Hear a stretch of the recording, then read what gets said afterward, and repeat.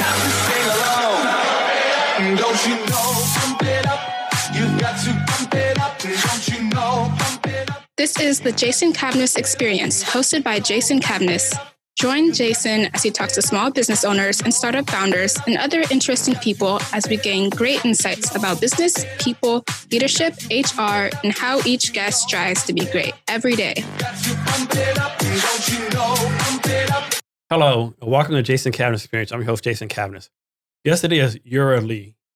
Eurah, thanks for being here today. I really appreciate it. Oh, yeah. Thanks for having me. So, Eurah, kind of easy question first. Were you a stand-up comedian? Oh, my God.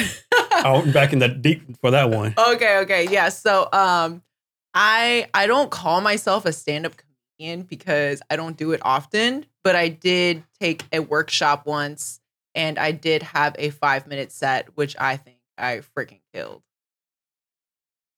So that was at the Laugh Comedy something, right? Yeah, that was at the Laugh Theater in University District. Yeah. And I mainly did it because I had a terrible experience back in 2018. I was at a Costco and I was walking in and I saw this woman and me and her were just like about to cross each other. And she looks me in the eye. She's staring me down the whole time. And I give her like a little like, what's up? You know, what's up? And she just ignored me. She just kept staring at me. As we get closer and closer, she lunges at me, puts her hands around my throat, and just chokes me out for probably like, I want to say like 10, 15 seconds. And I was so shocked. I've never had anything like this happen to me. And when she finally let go, she starts yelling these racial slurs at me, just like, I hate Asian people. You guys are the ugliest creatures on earth. I fucking hate you. Go back to your country. And this is a black woman. Uh-huh. And I was stunned. I had scratches on my neck and I didn't know what the hell to do. what city was this? This was in DC. Okay. So I ended up taking her, or I didn't take her to court. This was actually classified as like a hate crime. So it was the US versus this person. And right after that happened, the pandemic started. So like I didn't get to go to court for like 3 years. Finally, when I got to court, she won, or like she didn't get charged. And the reason was because she said, or she didn't say, she acted like she couldn't speak English. And I think she was Haitian or something. She acted like she couldn't speak English. And so the jury thought that how can this person say those racial slurs if she doesn't know English? And I was like, that is like the number one rule in the immigrant book. Like I'm a daughter of immigrants. I know the fucking rule. If you get pulled over by a cop, like just pretend like you don't know English. And she used that rule against me. And so I lost and I found it super traumatic. And I was like, you know what? I'm like still not over this. I want to like express it somehow. I want to get my story out. And so I turned the story into a comedic bit. And then I went up on stage and told the fucking story. And did the comedy, was it in DC also or somewhere else? No, it was here in Seattle. Yeah, okay. I didn't know they have the Last Comedy here. Yeah, they do. Uh-huh. Okay. Have you done any comedy since then? Any stand-up since then? A few months ago, I just got a call out of the blue, and it was someone who said that they needed someone for an improv spot like right away that night. And so I was like, I was so scared to do it because I've never done improv before, but I'm kind of on this new kick. I recently got out of a relationship that lasted 8 years. And so after that, I was like, I'm going to fucking say yes to everything. So I said yes. And I went up and did this improv show where this famous clown from LA comes up and basically roasts people. And so I just got roasted on stage and it was like the funnest thing ever. And I was like, I don't know what the hell I signed up for, but I loved it. Nice. So I have a friend, Leanne Linsky. She has a startup called Plausible. Mm-hmm. And what it is, like comedians go on there online and they do comedy and people pay for them. I'll send you the links. You can check it out. Maybe it's something you're interested in doing. Oh, hell yeah. Yeah, pretty cool. I want to get into it more, but I feel like I am like a go-getter, but I'm also kind of lazy. So like I'm always, you know, Talk about your oxymoron. yeah, like I'm always like fighting between like I want to be super successful and rich, but I also want like a zaddy to take care of me. Yeah. So that's like that's my dilemma all the time. So from the comedy, was it nerve-wracking for you, or just like, you know, I'm guessing you're like kind of extroverted, so Yeah. I'm pretty sure you're pretty good at public speaking, but was it doing it was kind of nerve-wracking, or? Oh, hell yeah. I was so nervous before I got up there, but I feel like what makes good comedy good is that when you get up there and you're yourself. So I had to just keep reminding myself, like, people are here to see you and who you are, and just if you mess up or if you stumble, like, just go with it and people are going to love that. So that's, I just went up there and did my fucking thing. And I crushed it. I was better than everyone there. I love that attitude. So next, tell me about the tattoo of this lady on your arm. Oh, this tattoo. It's honestly just like do it the other way. Yeah. This one. Yeah. So this tattoo is just an illustration of this one artist that I like. And I reached out to her and I asked her if I could use it, but I guess she's too big and she didn't respond to me. So I was like, I asked, free game. And I got this done in Argentina. Okay. And how much do you think you would pay for this here in the States? Easily $250, $300 more. Probably Yeah, more. right? Like that fine line. Yeah. This shit costs like $75. Oh, shit. Yeah. But you got to pay for the ticket to get to Argentina. Yeah. So tell me about some places you've been traveling to, because you're a pretty good, extensive traveler. Oof. Recently, I went to Guatemala. Have you ever been? What are you, by the way? Are you just like Like white? Italian. Okay, Italian. That's what I claim anyway. Okay, yeah. So I went to Guatemala recently, and that place is no fucking joke. I've traveled many different places, and I've never met such kind people, especially like being an Asian person. Traveling anywhere in the world, people are like, Chinese, ni hao, Chinese, ni hao. And it's like, God damn it. Like, I'm not fucking Chinese. Like, no offense to the Chinese, but like, I'm not Chinese. Like, can I be something a little better? Maybe Korean? But yeah, I never got that feeling in Guatemala. They were just like actually interested in you. They weren't like judging you. And it's just a fucking gorgeous place. And I had to go meet a friend in Lake Atitlan, which is like a famous lake in South America. And that shit took me 18 hours of travel to get there. It's only a 4-hour drive, but like they were having protests. So I had to like catch a boat in the middle of the night, and I had to like get on a bus in the middle of the night to like go around the protests. It was honestly scary, but I find scary fun. And you travel by yourself, a group of friends, or however you usually do? I like to travel. I like pair travel. Okay. Because like if it's a group, I really hate hurting everyone. Because everyone will just annoy the shit out of me. Like one person has a detailed plans. Yes. We're going to wake up 4 a.m. and go spearfishing. No, I fucking, yeah. Like you can go ahead and do that. Spearfishing. Yeah, I don't like that. So I have a friend who I always go travel with, and we're like very like-minded. So it's a good pair. So let me ask you this. So suppose like there's a lady out there, a female, they want to travel, but they have no one to travel with, right? So they have to go on their own. But like, man, I can't travel on my own. I'm a female. I'm scared. What would you tell this person? Like, I would literally be like, yo, what?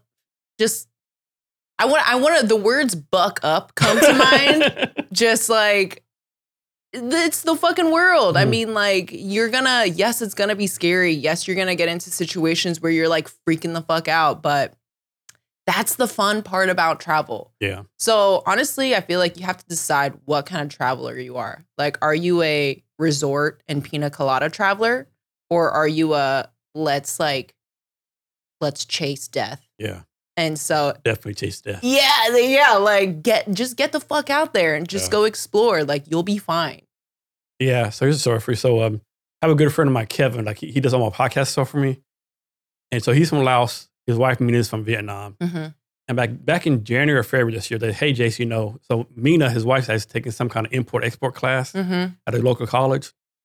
And so the class is going to go to Vietnam for 10 days in September. Kevin like, man, I'm going to go with my wife and take time off from my job. But man, can you come hang with me, Jason? Like, dude, I ain't going to no fucking Vietnam. Are you kidding me, right? Vietnam, get the fuck out of here, right? And so a couple of months passed. Hey, Jason, man, I have nothing to do. Come hang out with me. Tickets are pretty cheap.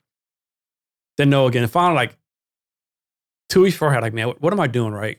When am I get a chance to go to Vietnam where people speak the culture and all that kind of stuff? So I went, right? And had a fucking blast, right? Yeah. Went to Ho Chi Minh City, went to the beach, did all this crazy stuff, like eating snails and just like, it was crazy. It's like, I got a tattoo my last day there on my calf. Shit. Yeah. It was a wild time, right? Let me see. I want to see the tattoo. Yeah. Can you show me right now? Yeah.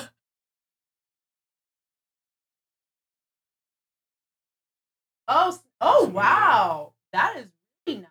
Yo, that is really nice. Whoa, are you like all tatted up? Like on your chest and No, like, so I have one on my wrist, legs, like calves, all my arms, stuff. So I have like 66 of them. Holy shit. Yeah. They're all like mean stuff to me, like all like personal stuff, Yeah. Like thoughts and like Yeah. things that you just want on your body. Yeah. That's one thing where I feel like people with tattoos, like, I feel like sometimes they don't always have to have some like philosophical meaning. Yeah. Like, if you just want it because you like it Yeah. or it looks cool, just fucking get it. Yeah. Like this one here, me and my two nieces got this like master tattoos in Dallas like last year. Yeah. It was just stuff like that. And it's dope. And it's just like, it's just a memory of like you Yep. hanging out with your niece. Yep. Yeah. Exactly. Yeah, Vietnam was a fun time. I'm glad I went. So I also have been to Vietnam twice and by myself. Freaking love that country. Those people are super nice too. Yeah. And the food is like, Oh yeah. Food is so good. And they're so entrepreneurial. Like they get the hustle all right. Like every 5 minutes, want to buy a bottle of water, want to buy this, want to buy that. Yeah. Now they do take it overboard sometimes. And one time me and my Kevin was like walking with on flip-flops. When I was trying to do, we have flip-flops on. Like, what are you doing right now, right? I love Vietnamese people because I feel like they know how to drink. Oh yeah. They just love to party. Oh, here's another story, right? So I can drink a lot of beer, right? And I'll share the picture, right? So we went to Mina's uncle's aunt's house, right? So we're there with a couple of their friends, right? And like they had so much beer and food, right? And like I of course, everyone that speaks Vietnamese, but me and Kevin don't, right? So I told Kevin, hey man, I don't want to be a punk man. I got to tap out, right? Like, yeah, he's like, yeah, man, it's a lot of fucking beer, right? And I guess the uncle kind of understood. He said, so you grab like a beer bottle like this. One more? Okay, one more. Like being polite. And he said, like, he'll be right back, right? This motherfucker went and got back a fucking case. Oh my God. That's Vietnamese people right there. I said, I can't fuck with this, Kevin. I know. Like, I'm done. I was defeated. And when I fact from that day, I didn't drink another beer like 6 weeks after that. Oh my God. I was so beered out. They had you tapped out. I was tapped out, yeah. But I also feel like Vietnamese people are like super hospitable too. Like, yeah, you want one more, I'll go buy a fucking case. Mm-hmm. And also, they just be so small, but they drink so much. I know, yeah. And they're so like, I was kind of tired, and the aunt like offered me to go sleep on the bed. Like, go take a nap. No, I'm fine. No. Like, I'm not going to sleep in your bed, right? Yeah. But thank you, right? Yeah. Oh, I love Vietnamese people. I definitely want to go back. I think it's called Vang Nang Beach. That was a great place. Oh. That's really nice. So you said your friend Kevin is Laotian? Yeah. Oh, wow. There's a big Laotian community here in Seattle, right? Yeah, it is, yeah. Wow. And his wife is Korean? Vietnamese. Vietnamese. Yeah. And her name is Mina? Mina, yeah. Mina's a Korean name. Is it? Yeah. I know. Maybe it's a Vietnamese name too. It was a great time though. So tell me about this time you went like swimming in the glacier. Oh, glacier.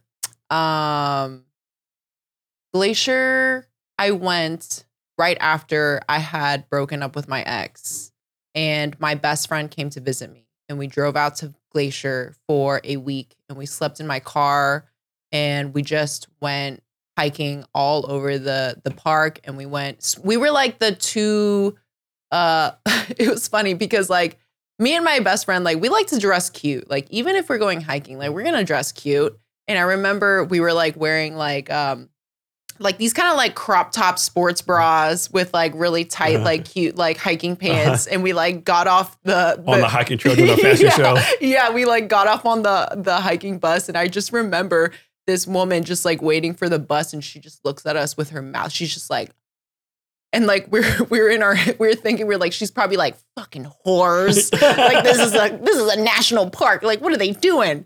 But we had so much fun. We were like those two crazy chicks just like jumping in those glacier lakes, or what do they call them? Like, I think that's it. Yeah, glacier lakes, super cold, but like that challenging stuff, like the stuff that you don't want to do and is like scary.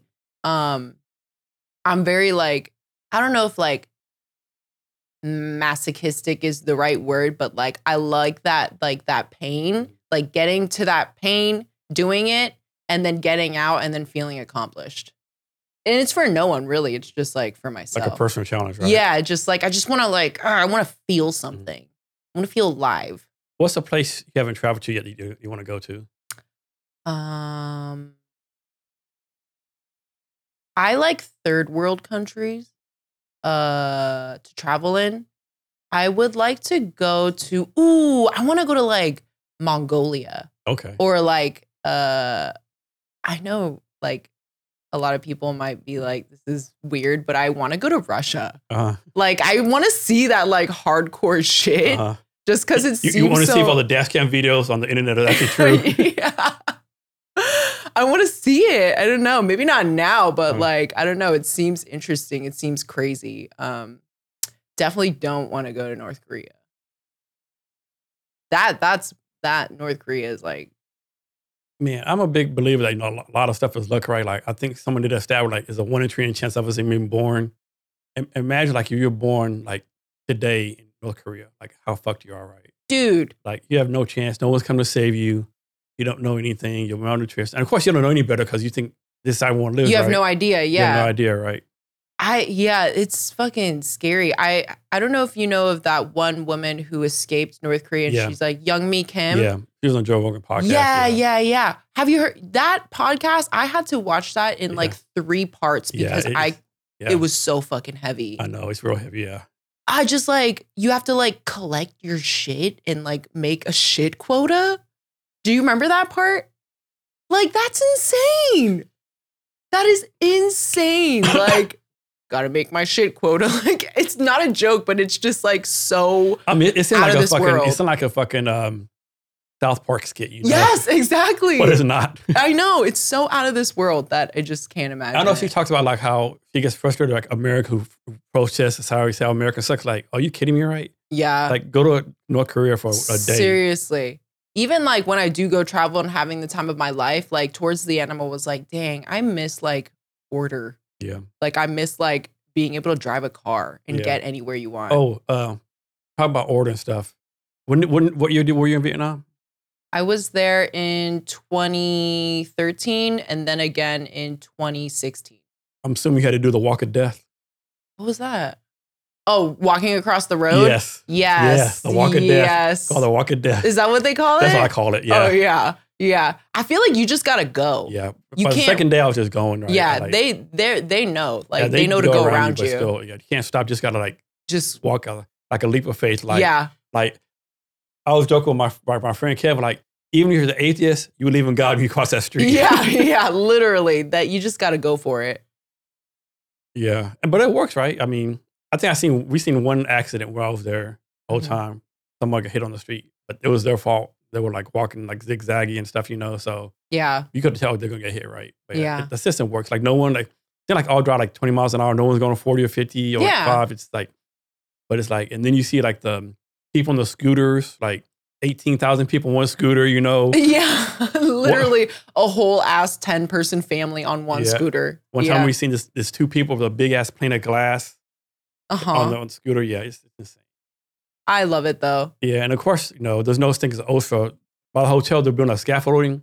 They're like no safety harnesses, people on flip flops, power drills. I know. Or like if you ever go hiking in like I went hiking in Nepal and like it was like a 5-day hike and like the the locals are just hiking it up in flip-flops. And like everyone else is like decked out in like the best like hiking gear. Yeah. It just makes us look like such like such Punks. such punks. Yeah, it's insane. So of all the places you travel to, what's a place that you really liked, but people are like, you like it there? Like, that's impossible. A place that I really like? But people like be kind of like, how do you like it there? Oh.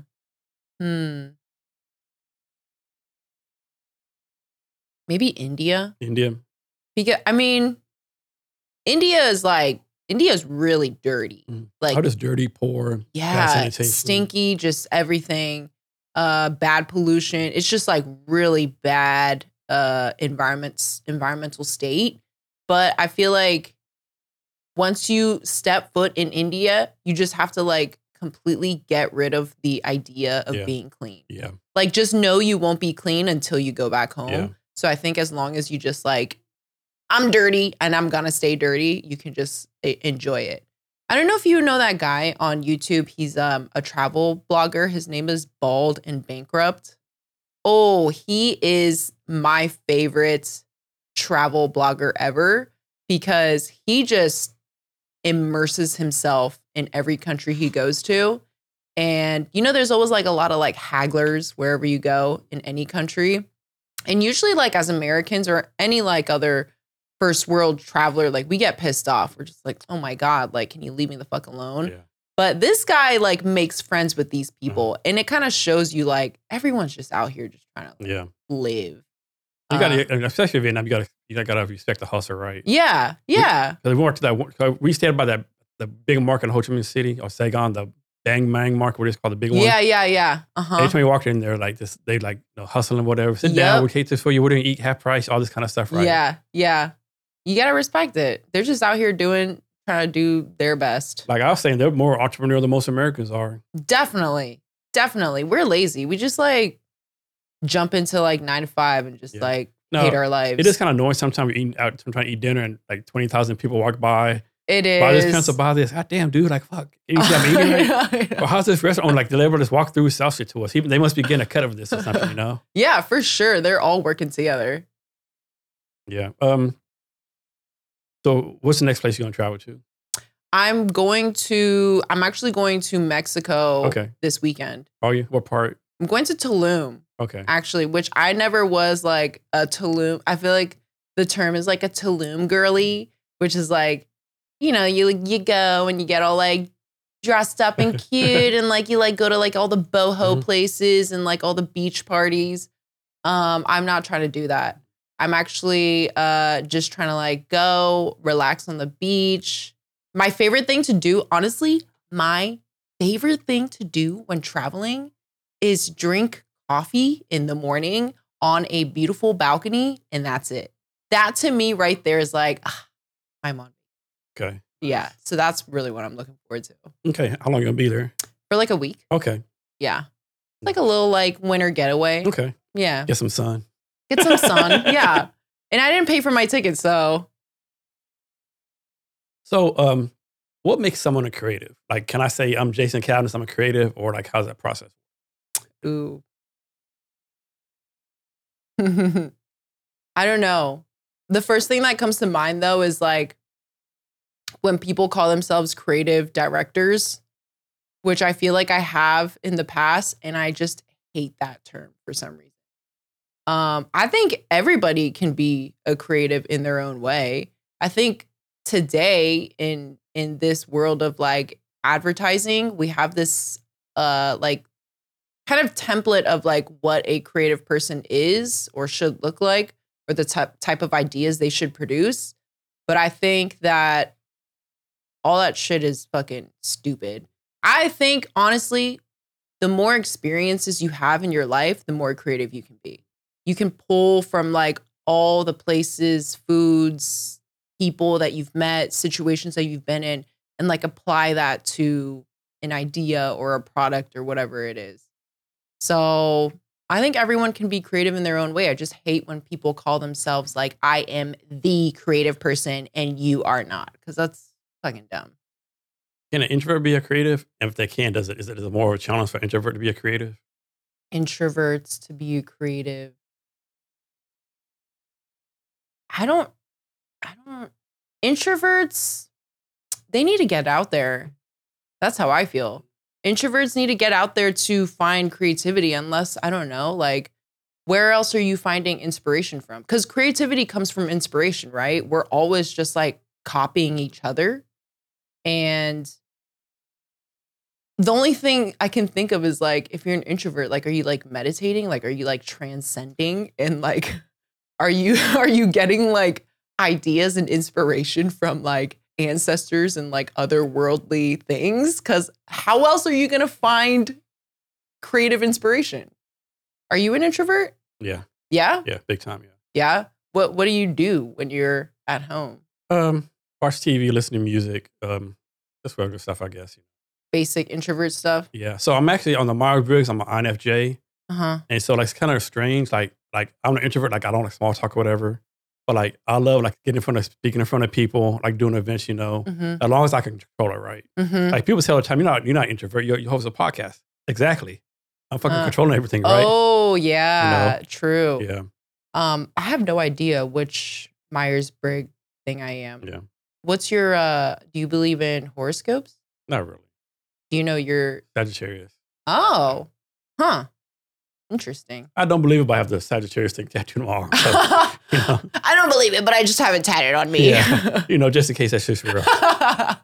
That's funny. Cover all your bases. That's funny. Yeah. And so you're both your parents came here from Korea, or? Yeah, both my parents are Korean. My mom came to Virginia when she was like in middle school. And then my dad came here when he was like 20s, 30s. Okay. So my mom is like pretty Americanized. And she moved back to Korea when I went to college. Okay. So she's back in Korea. My dad's still here. Okay. Were there any challenges for you, like growing up as like of a kid of an immigrant or anything like that? I think the most challenging part was not actually the fact that they were immigrants, but the fact that they were like always fighting.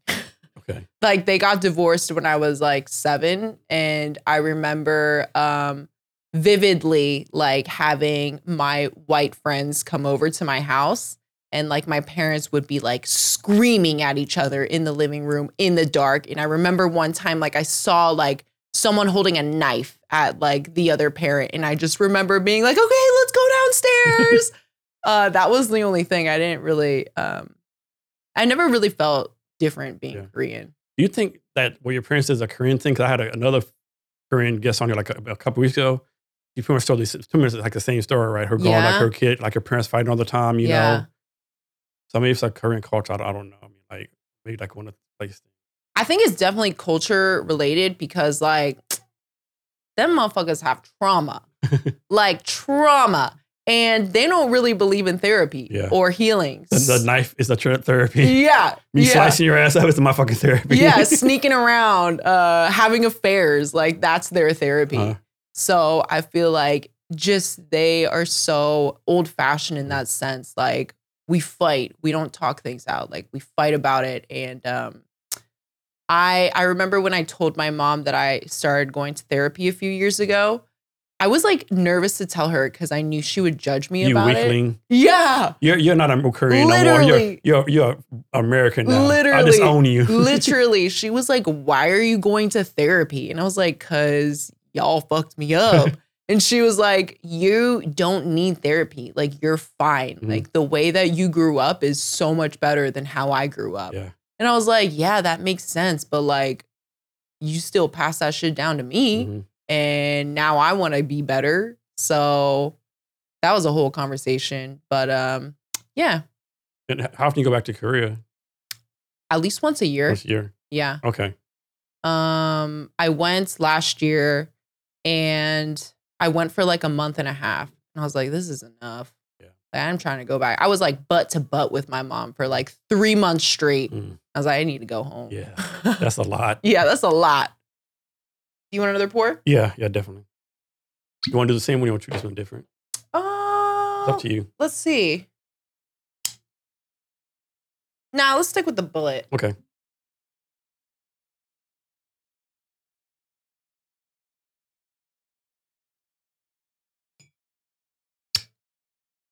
You have a favorite bourbon?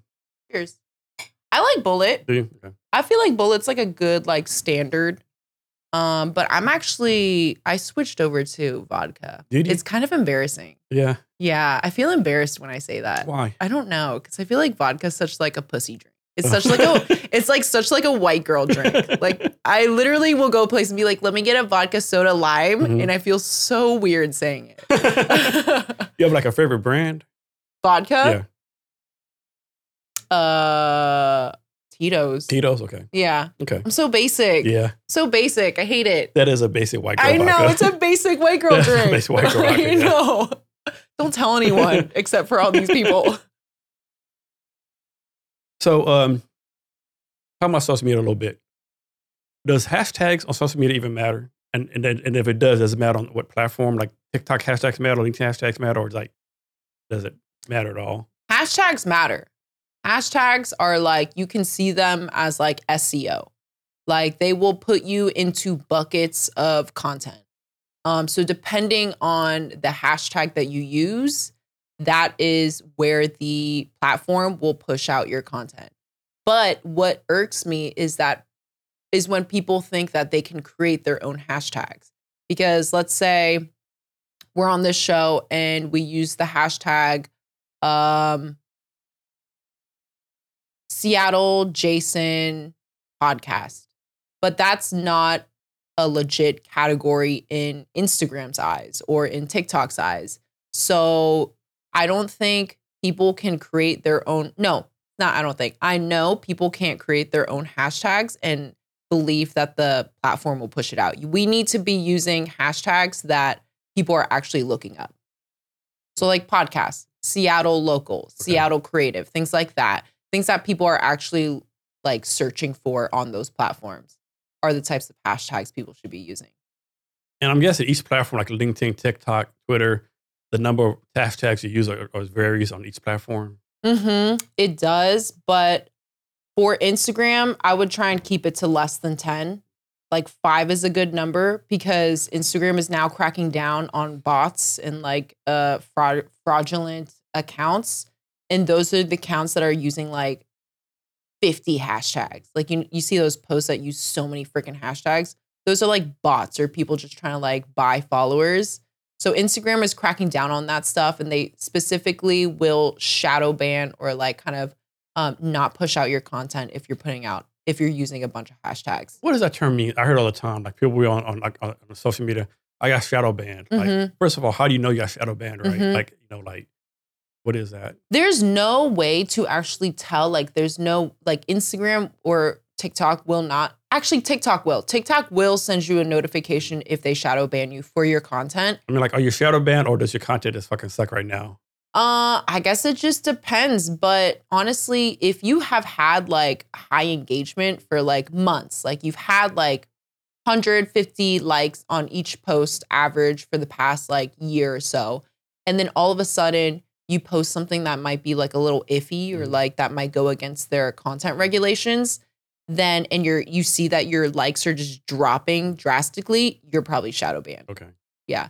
And sometimes it's like hard to dig yourself out of a shadow ban hole because you can't even really contact Instagram or Facebook. Yeah, I know Facebook is like notorious for like not having like good customer service. Like, you're like, I've seen like on the internet, people like, hey, I got overcharged for ads. I'm trying to get money back. No one's like, it's like crickets, They don't give a shit. They are like way too big. Facebook is headquartered here, right? Meta? I think they're in the Bay Area. Oh, are they? I know they have offices here. Oh, okay. Yeah. I feel like going out to parties and stuff in Seattle and meeting people who like work at Meta or there are like a lot of people here. Amazon, Google. I don't know why. I just like have instant judgment.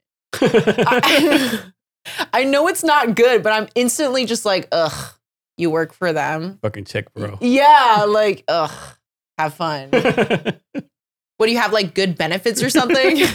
That's funny. You have health insurance? Good for you. So, for A/B testing, like how, like first of all, I always say do A/B testing, right? But most people are like, dude, I don't have time to A/B test, right? First of all, I don't know how to do it. It's too much time. So how do you do A/B testing without doing it? That makes sense. Or is it just a case you have to fucking suck it up and do the work? Honestly, when it comes to social media, like if you hire someone, totally they should have a strategy and a plan for you. That's why you hired them. But if you are just trying to do it yourself, I would try not to get into like the nitty gritty of strategy and just freaking post. Yeah. Like our tagline for our business is don't overthink it, because literally at the end of the day, it is just social media. Yeah. It is just a platform. Just post whatever your little heart desires, and the people that support you will love the content that you're putting out. It's when we start, like what that guy at that workshop that we were at, Big Dogs, Hot Dogs, he was saying that his engagement increased dramatically when he stopped posting curated things. And when he just started posting whatever he wanted to, that he vibed with, that's when shit started popping off. And I was like, that's why, because people like you and they want to see what you're thinking. Yeah, exactly. Yeah. One thing comes me to, people like, oh, only post one time a day. If you post more than once, you're like, you get spammed with people. Like, first of all, do you see how many posts on fucking LinkedIn and social media? Literally. You post one a day, no one's gonna fucking see it, right? Yeah. Like, and like post them, oh, I seen all 10 of your posts today. Thank you. Yeah. Thank you, yeah. Always kills me. Oh, don't post one time a day. Oh, like, dude, there's no fucking way. Yeah, like we can all come up with these rules about social media. And like, obviously, because I own a social media agency, like we have to follow these rules, like best practices. But if you're just running it on your own as a business owner, just do your best. Just post as much as you can. And what could all these like so-called experts online, they're like, none of them work for Instagram, none of them work for LinkedIn. Yes. Just random people. Only post once a day on LinkedIn, or do this, do that. You're like, there's nowhere that says you'd work for LinkedIn, Instagram, or TikTok on your thing, right? Literally, those people piss me the fuck off. Just like guaranteed results with if you post 3 times a week at this specific time. It's like, Jesus Christ, like it doesn't work like that. And then, like you said, like if you're doing research too much, like you don't have time. Like I don't have time to research. Like, do I post at 6 p.m. Eastern time, LA time? Do I 60-second video, 30-second video? Yeah. Do I make the captions orange, yellow? Like I ain't got time for that shit. No, right? No, you don't have time for it. Just do what you can, but don't post like past like 9 p.m. I would say. Yeah. Just like think about like, put yourself in the shoes of your audience. Like when are you like actually scrolling through your phone? Now, of course, you're Mr. Beast. That's a whole different story, right? Yeah. Mr. Beast. Yeah. That guy. Story, right? Yeah, Mr. Beast, he's on a whole nother level. Honestly, he's probably part of the Illuminati or something. Probably so. Social media Illuminati. So he wants to, do you know who Lex Fridman is? Mm-mm. I'll send the link. He has a big time, he's like an AI scientist out of Russia, has a podcast. Oh. And so he had like Mr. Beast on the one time. And Mr. Beast was telling the story, like he did the first YouTube video at 11, right? Mm-hmm. And so he's making YouTube videos all through school, right? And of course, he deleted the first 1,000 he did because he thought they sucked so much. Mm-hmm. But so he has the rest of them since then. And so he makes the videos to high school, like doing some friends, making them whatever. Not making any money, right? He's making like C's and D's in high school. Mm-hmm. And he's stationed, he's in North Carolina. His mother's a single soldier in Fort Bragg. And the mother says, hey, I can't remember his real name, but hey, Mr. Beast, you're going to go to junior college, right? Mm-hmm. I'm paying for it. And you better pass, right? And so he goes to class for 2 or 3 days, like, man, I can't do this fucking shit, right? I'm killing it, right? So he decided then, like, he'd always been like all in on YouTube videos, but this year, like, really went all in, right? Like, through his friends, they're making videos, doing A/B tests, all that kind of stuff, right? Crickets, nothing, like, struggling, right? Grades come out like a Friday, right? It's Monday. He's like, fuck, I'm fucked. Wife's gonna fucking, mother's gonna kill me, right? That Wednesday, someone paid him $20,000 to do the YouTube channel for him. 2 days before the grades came out. That Thursday, he said, hey, Mom, I'm quitting school. I got $20,000. I'm moving out tomorrow. Can you imagine the shit he was going through those few days? Like, he felt like, I'm literally going to die on Friday. But Mom finds out I'm not going to school and I'm wasting her money. Dude, I feel like those... And back then, his mom was like, what the fuck is this bullshit, right? Of course, now she's like all in, like, yeah, because he's taking care of her and stuff. Hell yeah. But like, I feel like, I gotta sneeze. I feel like once you say it out loud, it goes away. Damn it. Oh, it's still there. No, it's not. Okay, we're good. I think about like those moments in your life when like you feel like you're gonna die or something, or like something terribly is not going your way, and then like always every single time something shows up for you. Yep. Except I think about like that type of stuff happens to like most people that I know, but I wonder if that stuff ever happens to like homeless people. That's a good question. You know? Like, do you have those situations in your life too, where you're like, oh shit, I'm struggling, or like something's not going right, but like something always comes to save your day, or like you get through it? Yeah, I have a good answer for you, right? I think like stuff comes to people. What's the thing, opportunity can only knock, it can't open the door for you, right? And so there's a guy, so my podcast studio is right next to the post office, right? And so in the front of the post office, I moved here in March. Just every day there's a guy that pretty much lives in the doorway of the post office, right? Mm-hmm. And so according to a couple of people in the building, that guy has been in there like 10 years, right? Oh. And like people offer him help, offer him stuff, he always tell him, no, I'm good, right? So people offer him like, hey, like lots of help, right? He's like, no. I mean, they say, women say he has dementia or different things, but he's there like every day from like 8 to 4. He goes somewhere at night, but yeah, it's been like totally 10 years and people always asking for help. I asked to help him. Like he's always saying no, right? So. I think I saw him. Yeah. I think he was down there. Yeah, probably so. I wonder why he says no. Yeah. So here's my solution to homeless problem, right? And I know people don't agree with this, right? So I think every homeless person has someone like a daughter, a mother, a friend, a cousin, right? Mm-hmm. That if they called, that person will help them out. Mm-hmm. But they have too much pride, right? Like I say this, if I was homeless, I ain't fucking call no one, right? Like, I have too much pride, right? Mm-hmm. But it has to be some kind of way where like, this like Big Brother stuff. You go like the person at the post office, scan their eyeball. Okay, this is John. This is John Brown. His daughter's in, Denver, Colorado. Hey, are you the daughter's home? Yeah, I haven't seen like 6 years while he's here. Oh shit, let me come get him, right? Like if you got an email from somebody say, hey, your cousin so-and-so is like I would trouble. be up there in a second. But that person, like I said, I'm saying this, but I would never ask for help. I have too much pride, right? So I'm gonna see people have too much pride. And then they say you can't force to get help, but you're just gonna let them live in the street, Yeah. And of course there's like, mental illness, drugs, all this kind of stuff, It's a complicated problem. Like I say people with way more money and way more than me haven't figured it out yet. So I can't figure out either. Yeah. I feel like homelessness is one of those, like, there's topics that I don't want to talk about in Seattle. Yeah.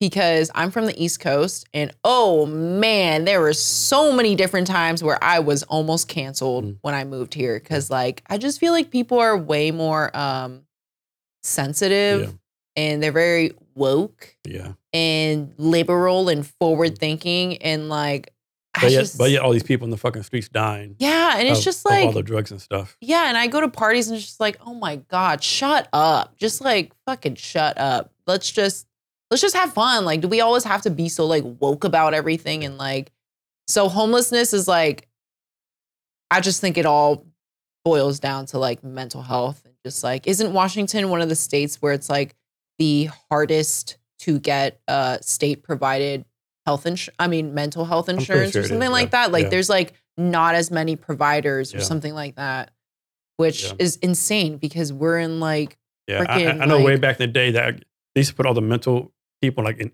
institutions, but that was like, that was inhumane. So they got rid of other institutions, but now they're in the street. So how humane is that? Yeah. Yeah. Honestly, I don't pay attention to like Seattle politics. So frustrating. Do you? Not really. I try not to. Me too. Because it's like, what am I going to do? What am I going to do about it? I'm just going to watch it and get mad. Something that's so silly. Like back when they're doing all the protests, right? That one councilman, the socialist, she went like, she did a protest. Took her like, you're the fucking councilman. Are you protesting yourself, right? Like, what are you doing, right? Wait, like, really? Yeah, like in 2020, like all the protests, right? She like led a bunch of protesters to City Hall and unlocked the door. And I just take over. Like, how do you take it over? You fucking unlock the door. Oh my god! It's not unlock over. You take over. If you unlock the door. It was a woman. Yeah, she definitely did that shit for votes. Oh yeah. So crazy stuff like that. It's insane here, right? Yeah. And then like, do you live in Seattle South or in the suburbs? I live in North, so I live in Wallingford. Okay. To me, I think it's crazy. Like Seattle and Bellevue, 10 minutes apart, but completely different. Right? Yo, yes. Completely different, right? Yes. Like you might see a homeless person in Bellevue once in a blue moon, but they don't last for long, right? I know. It's like it's like so different, right? Bellevue is like, Bellevue reminds me of Tyson's Corner where I'm from, which is like the rich area. Okay. Yeah. I never go over to Bellevue. Yeah. Do you live in South Seattle? I live down in a town called DuPont, down south of Tacoma. Oh, okay. Yeah, I like Bellevue. I just like the vibe. It's nice. It's bougie. Yeah. Yeah, you go walk around the mall. Come to Seattle, fucking grimy and shit. Oh my God. Yeah, I'd never come down here, honestly. I just stay in my neighborhood. Yeah. Nice. And so you live in Tyson's Corner? I'm from Northern Virginia. Know anything about Northern Virginia? I know, I've been there a couple of times, but I was asking you ever go to Georgetown? That area? Yeah. I'm a big fan of the Georgetown district. I love that area. Georgetown in DC? Yeah. Yeah, Georgetown is nice. Yeah. I think I never really liked Northern Virginia growing up, but the older I get, the more I'm like missing it. I'm just kind of like, it's not a bad place to grow up, and like all my friends and family are there. So how do you come to Seattle? How did I come here? Yeah. Job or business or? No, my ex at the time, I was living in New York before this, and my ex really hated it. And so I was like, fine, where do you want to go? Because I could work anywhere. He was like, let's go to Seattle. So we came to check it out, and I fell in love. Yeah. It's like I got trapped. It's like, if you come to Seattle during the summer, you will get freaking trapped because you're like, it is the most gorgeous place in all of North America. And if you come in January, get me out of this godforsaken place. I know. So I was like, hell yeah, let's move. And so we moved here, and then like a year and a half later, we broke up. Yeah. So I just stayed. Yeah. And what part of New York did you live? I lived in Astoria. Okay. So it's like Greek town. That's a neighborhood of Manhattan, right? No, it's in Long Island City. Okay. Which is right across the bridge. Okay. Yeah. That's on my bucket list, like live in New York City like 6 months or something, you know? You should. Just to do that, yeah. 6 months is enough though. Yeah. Honestly, I wish I would have gone there. I miss out of summer. Like, I don't want to be like in the wintertime. Don't want to be this hot as hell. You know, I got to time it right. Yeah, you gotta time it right. I don't want to be like December, I think, you know. No. Or even in the summer, like that trash will just stink up the whole city. Yeah. I wish I had moved to New York when I was younger though, because I moved there when I was like 26 and I started feeling like a little old and lazy then. Yeah. I wish I could have gone when I was like 21, because then I would have like partied and like dated and like did all that stuff. So the name of your company, does it mean anything or just a random name? Yeah. So KaMi stands for, the KA stands for Kathy, which is my business partner's mom's name. She passed away when we were kids. And then the me, the MI in KaMi stands for Mia, which is my mom's name. So we just combine the two because we're like mommy's girls. We're like, we owe our lives to them. Nice. So your business partner actually lives in DC, right? Mm-hmm. So talk about the pros and cons of like having like a bi-coastal team like that. Well, first pro is like having a business partner in general is just like a blessing. I could not do this by myself. And we are completely different in terms of like how we go about clients and business. Like, I feel like I'm way more hot-headed and aggressive. Like, I will just get in there and just like, what's the point of this? And she is more like, she's like a good client liaison and like keeps things smooth. And she's like very friendly and like has like a more judicial view on like thoughts and processes. The bi-coastal thing freaking sucks because we only get a few hours a day to work together. But it's good for us because she is not a morning person and I'm a morning person. So the times actually kind of like match up. But guess what? She is actually on her way to Seattle right now. She's about to move in with me. She's going to be here this weekend. Oh, nice. Yeah, she's in like Kansas City right now. She's like driving across. Oh, shit. That's a hell of a fucking drive. Yeah. And she's doing it by herself. Like a G. So why did she decide to move here? Just for business reasons or y'all like really close friends or? Well, so after I broke up with my ex, I was like, shit, I'm paying for this like $2,200 apartment by myself. Like there's 2 rooms here. I don't know if I can afford it.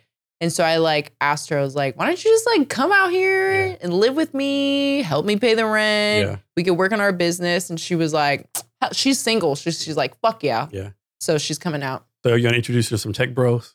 Oh my God. She is definitely not into tech bros. I would tell you what. She's into like spiritual boys. Okay. Are there spiritual boys in Seattle? I'm sure there are. Somewhere. Maybe like guys who like, I don't know. Oh yeah, there's definitely spiritual boys, like Yeah. guys who like take shrooms and shit. Yeah. Yeah. Definitely. That Definitely. Yeah. No doubt about that. yeah, that's what she's into. Have you ever done shrooms? Yeah. Yeah. Do all that stuff. Have you tried penis envy? That is like a new strain of shrooms. Yeah, I have no idea. I've never heard that before. Yeah. It's like a new strain of shrooms that is like really potent and like the best on the market. And my ex left a whole chocolate bar of it in the refrigerator. Okay. So for like years, I've been scared to do shrooms for some reason. I don't know why. Yeah. Like I just was like nervous and didn't want to do Think it. your brain's gonna blow up or something. Yeah, like I don't take you know. some dark places. Yes, exactly. You know what I'm saying? It's like it's scary because you're gonna find some shit out about some yourself. Demon from a monster from the under your bed from third grade is gonna pop back out. Yes, that's what I'm saying. Now. Yeah, and I was scared of that shit. So now I don't know why I feel like much more powerful after breaking up. Like I just feel more like I am myself again. Like I could do whatever the fuck I want. And so I am trying to plan a shroom trip for myself like sometime this week because I have that whole bar of penis envy and I really just want to like I don't know what I'm going to figure out. I don't know if there's anything to figure out at all, but I want to do it and see if anything comes out. That's gonna be a fun experience. I know. And I always cry whenever I'm on drugs. Do you? I cry every time. I cry and I get really cold. Mm-hmm. It's a weird mix of feelings. How often have you done them? Last time I did shrooms or like I did acid like a few years ago at a cabin. Yeah. And I cried for like 2 hours straight. And it wasn't just cry, like I bawled for 2 hours straight because I thought about how my grandpa was like kind of sick in Korea. And I felt like I couldn't go visit him because of my job. Yeah. Because my job wouldn't be happy if I took that time off. Yeah. And so when I took that acid, I fucking realized that doesn't fucking matter. No, it doesn't matter. My job does not, I don't give a shit if they fucking care. Yeah. And I just cried because I felt so bad that I even had that thought. Yeah. And after the trip was over, I immediately booked a trip. And I went back to work on Monday and I was like, I am going. That's the best thing about doing that stuff. I don't know, I said like negative stuff. Like my thing is like, it lets you realize like this doesn't matter. None of this fucking matters, right? None of this matters. None of this fucking matters. None of this matters. That was the first epiphany that I had when I took shrooms in college was that none of this matters. Yeah. Like none of them matters at all. It's all going to work out some kind of way. Yes. You know, like be a good person, you know, to a certain extent, you know, like, yeah, it's crazy. So are you more of a mushroom person or LSD person? I think mushroom because LSD was like, that shit was really, really strong. Yeah. Yeah. And mushrooms, I don't know. I guess they're more organic in a way. Yeah. I've done mushroom twice. I didn't get it. So I'm more of an LSD person. Yeah. I just like it better. It's stronger, right? Yeah. Definitely stronger. Yeah. Yeah. Definitely stronger. Like, yeah. It's like you see more stuff. Like you're more. Like whenever I'm on LSD, I do like these. I think called LSD. I just talking and like what thoughts might come in my head, you know. There's a couple weeks. Oh shit, that's some fucking weird shit I said. You know, like, oh shit, that's pretty deep, you know. Yeah. You see different things. Yeah, I'm a big LSD person. Microdose and all that kind of stuff, you know. Oh yeah. But doses, like, when you do microdose, are you still able to like function and go through your day? Yeah. You just feel like more giddy and like elevated. It feels like, you know, like your wires in your brain like connected. Like you feel more focused. Like it's like everything like clicks. Like, you know. Like boom, boom, boom, boom, boom. You know? Do you have like ADHD or ADD or anything? Okay, that's good. I recently found out. Well, I didn't find anything out, but I feel like I have ADHD that I never realized before. Like, do you ever do this thing where you're like trying to like prioritize parts of like the next 5 minutes of your day and you're just like, you're stuck in a glitch. Do you ever do that? You're just like stuck in a glitch in your like living room and you're like, what should I do first? That doesn't happen to you? Okay. No. Okay. Yeah. You're definitely fine. No. Now, maybe might not do it because I'm fucking lazy at that moment. You know? So you're just like pretending to glitch because you don't want to do anything at all. Yeah. Okay. Definitely. That's cool. I found this on your website or somewhere on when I was researching you. Prior proper planning prevents piss poor production. Mm-hmm. Talk about that. That is the 7 P's of production. And the 7 P's are the mother frickin' truth. Prior proper planning prevents piss poor production. And this goes for like anything in your life. Just like prepare. Just prepare for whatever events, whatever presentation. But mostly it applies to like video production. If you properly prepare all the logistics, camera angles, crew, everything is in freaking order, then the production will go smoothly. So that's the same thing for anything in life. But I really don't apply that too much to my life. I should, but for my business, I do. For my life, I should probably do more. So we talk about your travel and other stuff you do, but what do you do for fun, like for your hobbies? For my hobbies,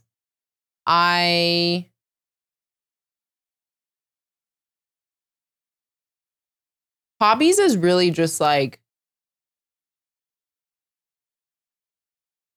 I don't know. What are your hobbies? Work. I'm playing. I mean, like I like listening to music. Like I'm a big Rick and Morty fan. I work with Rick and Morty a lot, you know. One thing I like hang out with people, you know, like have one-on-one time with people. I have a beer with them or something, you know. But I guess I really don't have any hobby per se. Like I work out when I can, not like I should, you know. Like I don't know. I really don't have any hobbies, right? Okay. I mean, I would like to say I know, like I like to say I go hiking, camping, you know, or different things. But me, it's like hang out with people, I guess. Yeah. Okay. I think I'm kind of the same as you. It's like I'm not like hard. I feel like Seattle's super hardcore about their hobbies. Like I am a kite surfer, and I go. I'm a paddleboarder. Yeah, like I go every day. I play pickleball 25 hours a week. Yeah, like I don't do anything like that because I'm not really like I like to do a little bit of everything. Yeah, I'm more like a one and done person, right? Me too. I'll play pickleball one time. Okay, it was okay. That was cool. Again, you know, yes, it's nice, you know. Yeah, actually, I think I'm one of those people who like will get into something really hard for like a few weeks and then I'll stop and I'll never do it again. It's like I just want to see if I'm good at it. And then once I realize it, then I'm done. What's the problem with that? You spend all the money on all the equipment, right? I know. Pickleball too. Yeah. I tried it. I was addicted for like a few months and then I stopped. Yeah. But hobbies, I don't know. Recently I've been pretty like lazy. I feel like traveling is a big hobby. But other than that, laying in my bed, that's a big hobby for me. So how do you take care of yourself, both physically and mentally? Oh, I gym it up. I love to go to the gym. I love to do yoga. I'm very active. But that's mostly because I think I just like have a lot of energy pent up in me that I need to like release. And I'm also very I have a lot of self-judgment on my body image. And this is because I was grown up. I was raised by a Korean mother who literally will just be like, you look fat all the time. Just like, why are you eating so much? Like, you don't want to get fat. And so growing up with that. So once again, funny, I know like 4 or 5 Korean females. All of them told me the same thing. Yeah. Right? All of them said, like in different ways, my mother told me I'm fat. Yes. Like, you're almost anorexic. Literally, like we grow up just like, they will just like, your auntie will see you at Christmas and be like, yeah, did you gain weight? Like you look fat. And then they'll be like, but eat more. And it's like, what the hell? Told me I was fat. That's funny, but it's not funny. I know. Honestly, it's fucking hilarious. Talk about needing therapy. I know. It fucked me up, but it's pretty hilarious. And at least I look pretty good. So, So talk about where I met you at. We both took part in this K-Tita Digital Sales Planning Conference. How do you get involved with that? So K-Tita, I met David through some guy that I know, Stu. You saw Stu. He presented. He was like doing the Google Ads stuff. Okay. Yeah. I just met them through connections. Mhm. And David, this is funny because like, remember how I told you when that hate crime happened, the woman who committed the hate crime on me, that sounds so weird, It was Haitian. was Haitian. And David is Haitian. And David is a saint. Yeah. And David does everything for his country. And I don't know why. And maybe like not everything in life has to have a meaning or some sort of significance. But like I took that as like significance that like, even though I didn't want to blame Haiti or blame this Haitian person and like be like have judgment towards all their people because this woman like fucked me up for a second, I did just naturally. So after meeting David and like learning about his nonprofit and like helping his country of Haiti and like it was like full circle. It was like it kind of like helped me be like, you know, like don't be a racist. Yeah. Like don't do the hate crime back to this person. Like it's not just, you know, based off of So one how often person. do you get on the product and do stuff like that, like and talk about social media? It's a pretty regular occurrence for you, or I probably do it like 6 or 7 times out of the year. So Okay. every few months Okay. I do it. And I love that shit. and for you as far as like business wise, what's the benefit of doing that? You know, I don't normally get like clients from it because like a lot of these businesses we're talking to are like super small businesses. But what I get from it is like just letting people know that we exist and also like perfecting my craft of public speaking. And also I just get off on just like entertaining people. So like getting up there and like doing a workshop, like I like to like make it fun. You definitely have a very entertaining segment. You think so? Yeah, oh yeah. I think it's just like fun. Like I just Yeah. want to make people laugh and like make people have a good time. And so getting up there and like teaching people, but also like having fun with them, like makes me happy. What's been your like from your point of view, your most impressive or best public speaking engagement you've done? The best one, Yeah. Like you're like, man, like you did that, like, man, I totally knocked it out of the park. I thought that last one was pretty good. Yeah, it was. And like the energy of that room was good too. Like there was a good group of people. There's always like one person in every like workshop that I've hosted that like just ticks me off or just like ruins the whole mood. But there was none in that one. And that was great. Cool. So next, talk about the time you got fired from this ad agency in New York. Oh man. Okay, so I was working in New York at a boutique ad agency, and this was during the time of my life when I still felt like your title meant your success level. So like you're a senior producer or whatever you are is the So this was definitely pre-shrooms. Yeah. Yes, this was definitely pre-shrooms. I was working for a company and I was slaving for them. I was just giving my heart and soul, blood, tears, everything for them, thinking that it was my whole life. And one of my responsibilities at that job was sending our clients the company's hour log. So like we would do, we worked this many hours a month and you got to pay us for those hours. 1 month, we were so busy, I totally forgot to send the timesheets. So like I didn't send those weekly timesheets. And at the end of the month, I sent them a fat like $25K bill. And they were like, what the fuck? Like you never sent us the hour log. How do I know what I'm paying for? And I lied. And I basically was just like, yeah, I sent it. I sent it to you. And I never did. And I went on vacation and I was like, I'm just going to forget about this. It'll resolve when I come back. Came back, wasn't resolved. And my boss was fighting the client about paying the bill. And so what I did was I went into old email threads and I like inserted, this is totally illegal. I like inserted the timesheet in those like old email threads and try to finesse it that like I had sent it weeks ago when I never did. And my boss kept fighting this client. He wasn't trying to pay. And then like weeks later, I was like, oh, I think this like lasted like 2 weeks. I had crippling anxiety. Like I've never had crippling anxiety ever in my life. I just wanted to curl up in a ball. I felt so bad that I was lying about this. And one day my boss called me and he was like, man, that was a crazy week, right? Like, I can't believe we're fighting this client. I was like, yeah, crazy. I can't believe we're fighting them too. It's insane. I mean, I sent that thing and I couldn't take it anymore. And I eventually was like, I confess. And I was like, I never sent the timesheet. And he was just like, I got to call you back. Called me back 5 minutes later and was like, yeah, you got to go. Yeah. And I remember that I just cried so much and I grieved this loss of this fucking job. It's a job. It's a freaking job. And I was like, my life is over. I can't believe I got fired. I can't believe I did that. How old were you? I was 27. Okay. Yeah. And after that, I took like a few months off because I had a severance or whatever. And I realized that I was super depressed. And why the hell am I crying over a freaking job?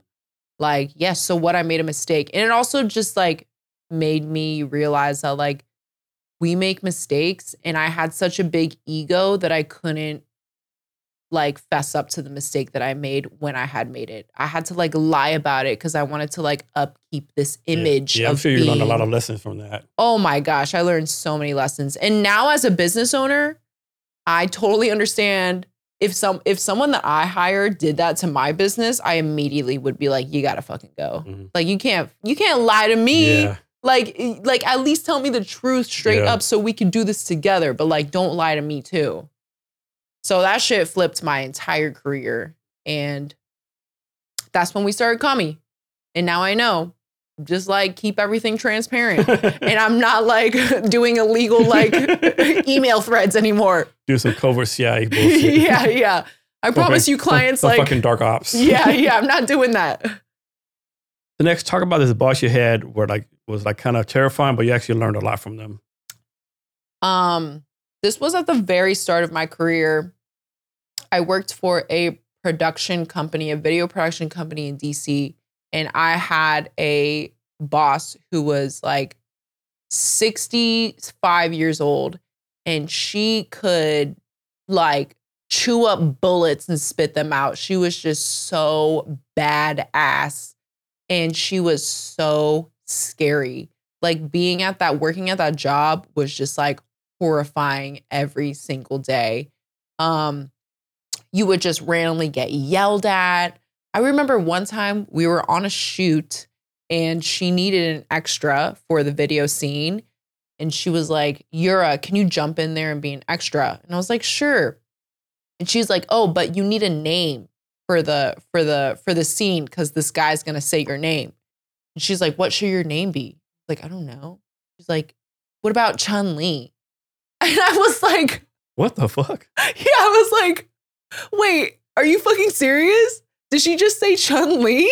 Did she literally just say Chun-Li? Oh, shit. I know. And like, I remember being so young. I think I was like 24 and I didn't know how to act. I just was like, I mean, I guess like, yeah, we can go for Chun-Li if you want. But I guess that's just like, that's what came with working with like a boomer or like, that's not even a boomer. At the age of 65, what was she, like a Gen X? No, she's a boomer. She's a boomer? God damn. It was like, that was so racist and I didn't even fucking know it at that time. But like to her, it was just like, you know, I think she still called like, she called the Vietnamese people, I forget what she called them. There was like a term that she used. But I don't know. I'm like waiting for you to say it, but I don't know. Yeah, I don't know the term, yeah. Was it gook? Yeah. Gook? Yeah. She would use gook and I'd be like, bro, like, what the fuck? You can't say that shit around me. Oh, man. But like, you can't do anything because it's just like your boss. Fucking insane. But she taught me so much. I'm not going to lie. Like that fear that she instilled in me when I worked there also pushed me to work really hard and produce really good work. And so that's a struggle that my business partner and I have today is that when we are like telling people what to do, I tend to fall into like that fear category and I like try to lead with fear because that's how do as I say. Do as I say. I'll cut your hand off. Yes, literally. I'm like, if you set the standard high, they will meet it. But if you set the standard low, they will also meet that. Yeah, I'm a big believer in that. Yeah. I'm a big believer in that. And she is more like, no, because like you don't want to like have bad blood with your team and you don't want your employees to resent you. I'm like, fuck resentment. They need to get the fucking work done. So like we're always fighting about like leadership style. And it's just how I was like led in the past. Yeah. So do y'all have any people actually working for you? We have some contractors. We have like 2 contractors, but we had more people working for us in the past. But geez, these like last 6 months have been like insanely slow. So what lessons have you learned from these peers bosses that you're utilizing now? Be the best boss you can be. Best boss I can be. What did I learn? I think, honestly, it's just about like being fearless. Like as long as even when I am like scared to death about like, oh shit, is our business about to go down? Like, we just lost like 2 clients. Like, what the fuck are we gonna do? But like, I just have to like be that fearless leader and like rally the troops and just like hype everyone up and be like, we fucking got this. We're fucking lit. We have all the sources. We have all the skills that we need. Like, we got this. And then I'll like go to my room and cry about it. But like, they can't see that. I think that's really it. Just like fake it till you make it and they will follow. Here's Chris for you. So I should be a big fan of Snapchat, right? Mm-hmm. What happened to Snapchat, right? Like everyone should use it. Used to be able to, like in the past, if Snapchat was no Snapchat, I would like do a Snapchat for the podcast, all that kind of stuff. Mm-hmm. And they changed something I can't figure out no more. Like only use like with my cousin who's like 18 years old, right? Like what happened to Snapchat? It's still you look at like there's still hundreds of millions of users every day, but it's like more AR VR now. It's like what has Snapchat evolved to? Snapchat, didn't they get I believe they got bought out by someone, didn't they? No, I don't think so. No? Are they still the same owners? Still the same owner, yeah. Evan Williams still owns it, yeah. Oh, I don't know what happens to Snapchat. Does anyone use it anymore? Like, does any of your customers say, put me on Snapchat or anything? No, never. And I think Snapchat really is more of like like it's super a personal app. Like businesses don't really need to be on there. More AR, VR, like kids and stuff. Yeah, like you're not making money. You can make money off of TikTok. You can make money off of Instagram, YouTube, but you can't make money off of Snapchat. So I guess that's it. It's like if you're not able to make money off of an app for business owners or for any creators, influencers, then what's the point of being on it? And of course, when Mark Zuckerberg copied everything off Snapchat for Instagram, that probably killed a little bit too. I mean, honestly, yeah, Instagram is Instagram is literally like that. To me, this is how I view Instagram. Instagram was like the popular kid back in the day, but like maybe they got held back like 3 grades. So they're kind of like that weird loser old kid, but they're still like kind of cool. Yeah. So they like can stay in the mix, but like they are fighting to stay in the mix. So it's like they're like the 19-year-old sophomore in high school. Yeah. They're just like fighting to stay with the trends. They can drive around and stuff to have a car, you know. Yeah, that's exactly it. Yeah, Instagram can drive you around to the mall and stuff, and you know that they're cool, but like really at the end of the day, like he's a little creepy. Like he only cares about like aesthetics, but like these days, like everyone's into TikTok because it's like raw, and like that's what people are into. I don't know. To me, TikTok became what Snapchat could have became. But Snapchat don't the videos still it's for 60 seconds. Yeah. I think they do. I think there's a way to get out of it though. That's been a long time. So okay. One thing I do like about Snapchat, the fact that the Snapchat map, so you're like, you know, you can track people on there, you know. Well, I think now more and more people are using Find My Friends. Do you have anyone on Find My Friends? I don't think I do. Okay. So that's a new thing too. Well, not a new thing, but it's just like you have all your friends and people you know on Find My Friends, and it feels like you're like just like God, just like watching them as they go. You're like, like what do you like? You'll like text someone and be like, "What are you getting at Popeyes?" And they're like, "What the fuck? Like, how do you know?" Yeah. I got to get on there. So let's talk about TikTok, right? I'm a big fan of TikTok. Mm-hmm. I know a lot of people say the TikTok's trash, but you think about all social media platforms trash to an extent, right? Mm-hmm. I think like on TikTok, I follow this one lady. She has like daily self tip on there. Another guy I follow, he is like 80 years old. He does a psychiatry tip every day, I think I know him. Is he the one that does he do like in English and Spanish? Does like a salsa dance? Oh, never mind. No. Yeah. He does like a salsa dance while he's doing it. Yeah. What? Yeah, he does like one in English and one in Spanish. And he does a salsa dance while giving you like a psychology tip. Yep. Yeah. This is what I love about TikTok. Yeah. Honestly, you could do whatever the fuck you want. Yeah, there's much good stuff on there, I just have this question for you. You might know the answer. Like, I know before that you go on TikTok, you get like thousands of views, right? Now it's like everyone's only getting like 200, 250 views. Mm-hmm. It's like there's a shadow ban by TikTok and everybody, or they're trying to slow it down, or any idea? So how do you surpass that? Yeah. Or is that, because everyone I know on there is getting 200 views. Like there's TikTok videos, how to get past 200 views. Like, one person, like, I used to get, as a matter of fact, the lady, the salesperson, like Leslie, she used to get like millions of views. Mm-hmm. Now she has like maybe 300, 400, right? It was like that, right? Mm-hmm. Everyone I know on there is like down to 200, 300 views. Mm-hmm. TikTok, and I'm not even, like, I'm going to give you the disclaimer that I'm definitely not an expert on TikTok. TikTok is freaking rough. It is just a battlefield. You have no idea how to get viral or how to, you can't control your results like you can on Instagram. But the thing is also, you can't control your results, but you can also get viral much quicker than you can on Instagram. So it's like a gamble.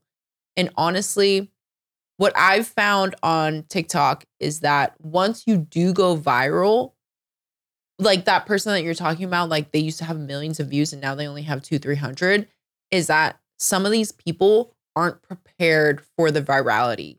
So one of their videos will completely pop off and then they don't know how to upkeep that engagement. And so they need to come up with like a strategy to like keep these people engaged. What I found for like viral videos is, just based off what I've done for my clients, is that the shorter, the better, obviously. And there needs to be something really, this sounds so basic, this sounds so vague, but like really interesting about it. Like it can't be like some everyday normal thing. It has to be something that is super niche and that people aren't used to seeing every day. So like one video that went super viral for one of my clients it was such a simple video. It was literally a drone shot of a tractor on a hemp field cutting down the hemp for harvest. And it was just a beautiful fucking shot that people aren't used to seeing. And what we did was we put some like gangster rap music on top of it. And it was like 7 seconds long. And you see the farmer on this tractor just like mowing these hemp fields for 7 seconds. And it just blew up. And then another video was Korean culture. And it basically was, this is hilarious. It was my dad drinking American-made soju and giving his honest reaction on it. And it was like 20 seconds long. But like the reason we think it went viral is because it was like so niche and it was like so catered towards like Korean American people that they felt like related to this guy. They like felt relatability to a Korean American dad. So what would you tell, we were talking about this a little earlier, but a lot of people are like, I don't want to post, I'm scared or whatever. And you just said just post, right? Just post. But how do you get people to overcome that initial fear, right? Oh, it's not good enough. It's not this. My makeup's not right. The angle's wrong. My voice sounds funny. Like, it's easy to say just post, but a lot of people are difficult. Like, even now, like a lot of people like me, I do social media. Even now, I have a hard time, like, getting on the camera talking, right? I do it, but it's like, I always have an excuse not to do it, right? So if I'm having a problem, What advice have someone who's never done before? This is like something that my business partner always asks me too. Cause like, I feel like she is more like concerned also about like, oh, I don't want to post that. Like it looks weird. I sound funny, blah, blah, blah. And I don't know. It's hard for me to tell someone to just post it because I know that it really depends on their confidence level.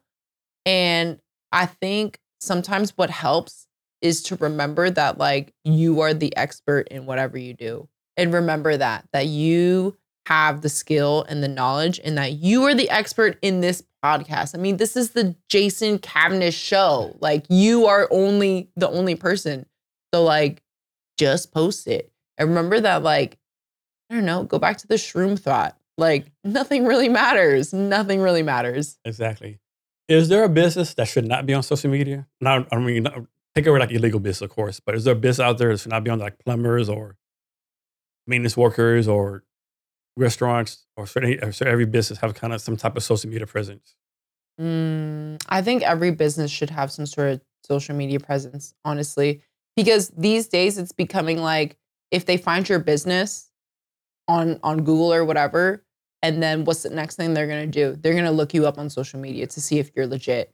So that's the thing. It's like if they can go to your social media, see that you're legit, and that gives them just like an extra boost of trust in you, then that's going to push them to book you or like get your service. Yeah. What's it called? Like a, not brand recognition, but a proof of concept, something like that, you know? Yeah. Just like, you know, like if like to me, like if you look for a job, but you're not on LinkedIn, like what are you doing, right? Yeah. Like no one's going to hire you not on LinkedIn, right? Exactly. Maybe they will, but it's going to be highly unlikely. Yeah, it's annoying because we have to like upkeep all these different platforms, but at the same time, it's like you have to. It's just the way that business is these days. Yeah. So what advice do you have for entrepreneurs out there? Advice. I feel like that's like a loaded question. Like there's like so many different advice pieces I could give. Okay. How about someone has an idea, they want to start a business, they have no idea what to do. They have no idea what to do. They have an idea, like they want to start a lawn mowing company, right? Mm-hmm. But like They don't know where to start.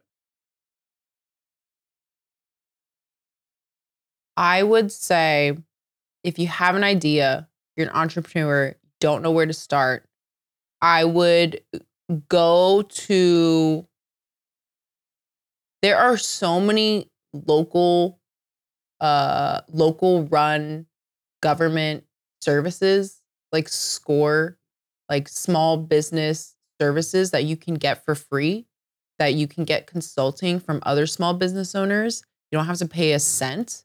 And these are like volunteer work based. So getting advice from that. Because honestly, I feel like if you don't know what to do, you need a mentor. You either need a mentor or like a business partner. So like you can't do it by yourself. You need to like find another person to help you. So go on that search to find someone to like help you get through this thing. Yeah, I guess a good point I would add too. Like if you're early in your entrepreneur career and someone's trying to make you pay for something, that's a fucking red flag. Yeah. That's the red flag. Like Yeah. if you're starting out, you have no revenue, someone says, I'm gonna charge you $500 to be a coach to do something. Yeah, like Yeah, honestly. And like, yeah, like totally, I don't want to hate on business coaches because they do work. But I think like if you're just starting out and they know that you're completely naive to the whole industry, then like they might try and take advantage of you. Not all, but like a majority will. So it's like, just go for those free things because you just need to get like your feet started. You just need to like start running. So talk about the concept of being broke but having freedom. Whoa. Being broke but having freedom. Okay, so this pulls me back to a story of when I was in New York and I was at a picnic, and the people at this picnic were a little older than me. I think I was like 25 at the time and they were probably like 30. And one of the girls said to me that I hate my job. I absolutely hate my job, but I make good money and I dread every hour of that job. But everything that I make for that job, I spend it on my hobbies. And so that's why I fucking work. And I was like, that is so lame. Like, I would much rather go for a job where I'm passionate about, even if I'm not making that much money. And as I got older, like even now, I still kind of understand where she's coming from, because like having stability, having like a dedicated paycheck every 2 weeks is like mind blowing. It's like, oh my God, there's like so much like stability and freedom in that.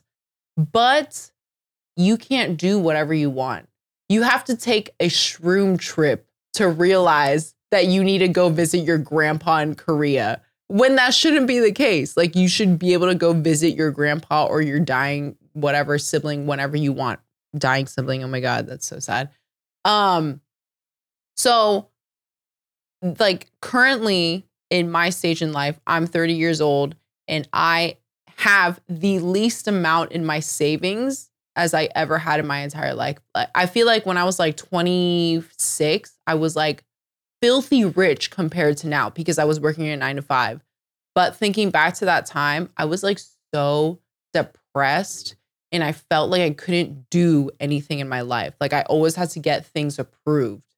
Now that I'm 30, I have less in my savings. I got to be more aware of like what I'm spending money on, but I can do whatever the hell I want.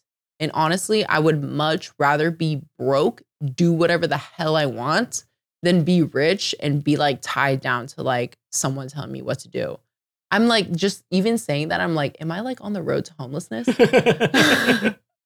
Like, be broke, but like do whatever you want. Like, I'm like, literally, that's homelessness right there. That's hilarious. Nah, you'll be good. Tell me about the social media audit that your company does. Oh. So it's just like, you know, like when you hire a tax person, they audit like all your like money, bank account, whatever you need, and like give you a plan. That's the same thing we do for like social media. So we like go into your accounts, we like check your profiles, see if like really your account is like set up for success, because people don't really set up their accounts like the most efficient way. They just like do whatever they want. And there are actual best practices to set up your profile.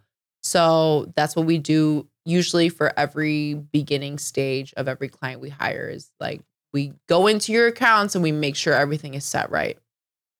And like, how do you learn all this stuff? Like, is a class you took somewhere? Like, there's like some kind of like a social media class you can take on YouTube. You learn this stuff. You just like trial and error. Like, how do you learn stuff?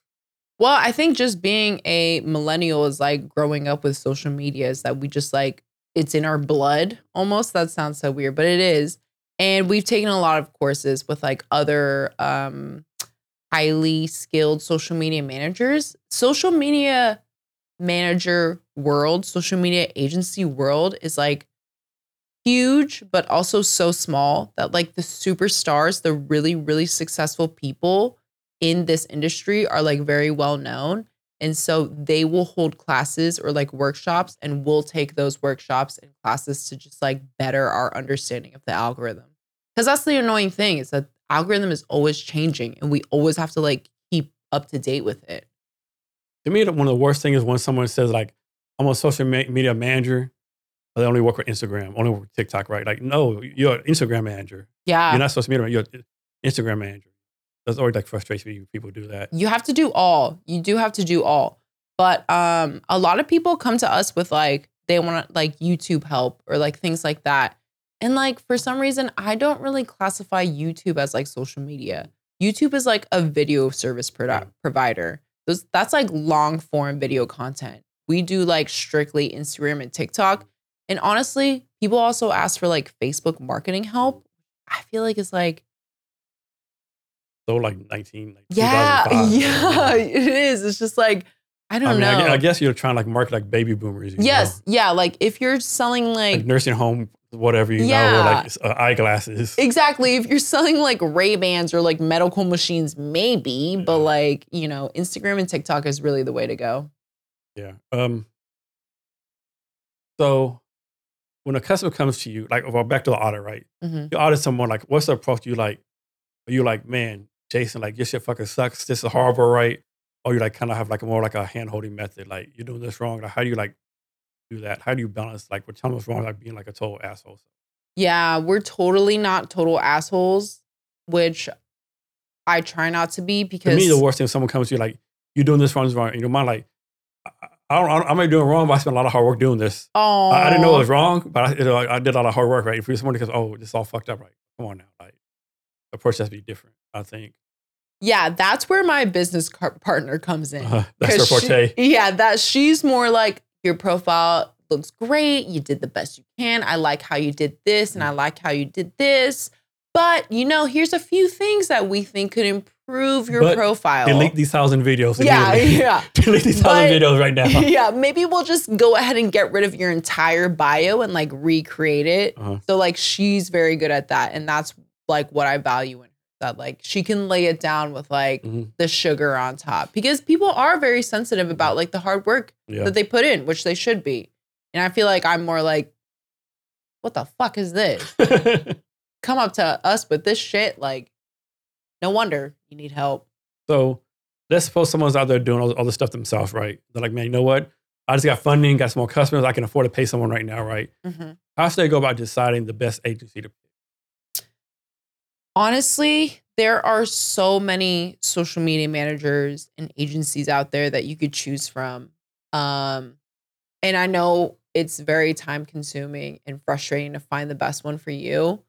I would say to go on TikTok or Instagram and look up social media managers, just kind of like browse through, because unless you're a brick and mortar, you can use any social media manager across the nation. I would go for people in the US though. Don't go for people in the Philippines or like internationally, because they also are using different, they're in different countries. So their posts will be spread to that country specifically, unless they're on a, what's that thing called? When they like block your location. VPN? Yeah, VPN. Yeah. If they're using a VPN, then like you could use them, but go for a US person.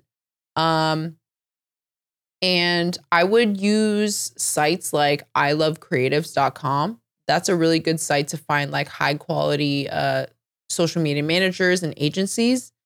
And you kind of gotta like do your shopping and just like actually talk to them, like set up intro calls with these agencies or social media managers and see if you like their vibe.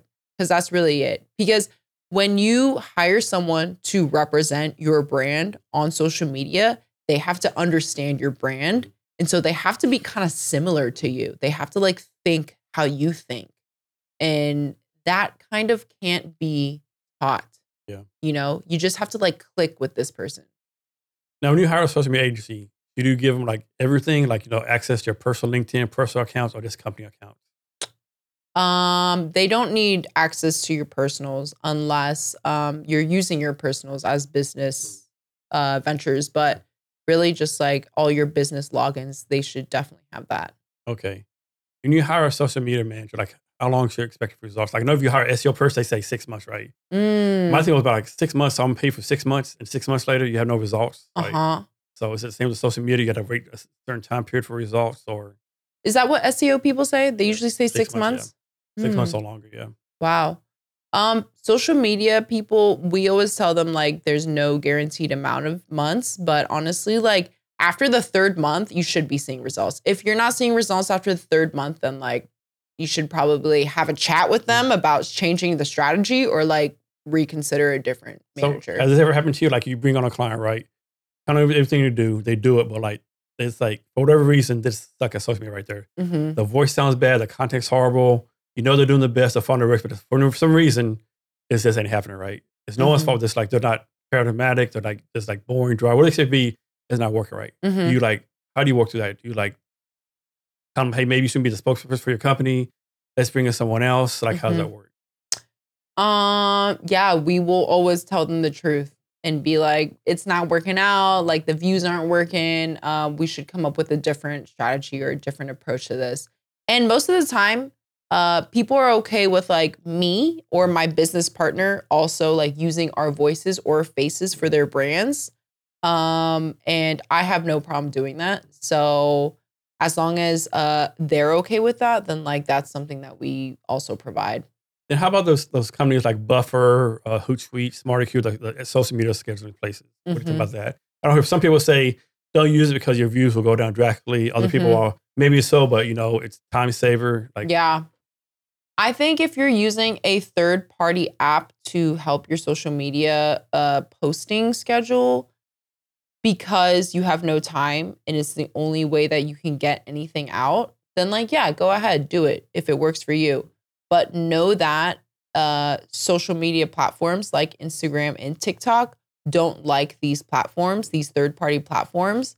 So they know when you're using them and they would rather you as a person be on the app on your phone. So if you have the time, I would much rather do it manually than use these third-party places. And what's your take on like putting links in social posts, like either on LinkedIn, Twitter, like putting like posts, like when I post this podcast, I might put a link like back to your website, right? I know like a lot of LinkedIn people will say, a lot of non-LinkedIn people say don't do it. But I'm actually like a LinkedIn creator and doing like a LinkedIn creator class. The people at LinkedIn said, no, put the links in there. We want it, right? I'm like, man, you work at experts, you saying put it in there. All these so-called experts say not to put it in there, right? So what's your take? My take is that tag and link everything that you can, because that's honestly, it's like SEO. It's like the more people that you can get involved in this post, the more eyes you can get in on it.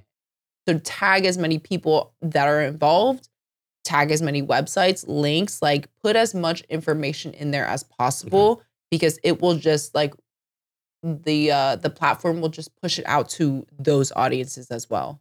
Okay. And then so for the social media part, right? Is there a key to going viral? It was just is there like a chance? golden rule or something? No, there's some factors that can help, like the shorter, the better. Make sure that the audio is trending. Do you ever see that? You know Bella Porches, right? Yeah. You ever see that videos that she went viral on? The one, her bobbing her head and stuff. Yes. Yeah. From a long time. It was like a few years ago. Yeah, like millions and millions of views. Yeah. And now she's like fucking like crushing it, so to speak, right? She's like famous now. Yeah, it's so weird. It's strange to me though. Like that type of stuff, for some reason, it's almost like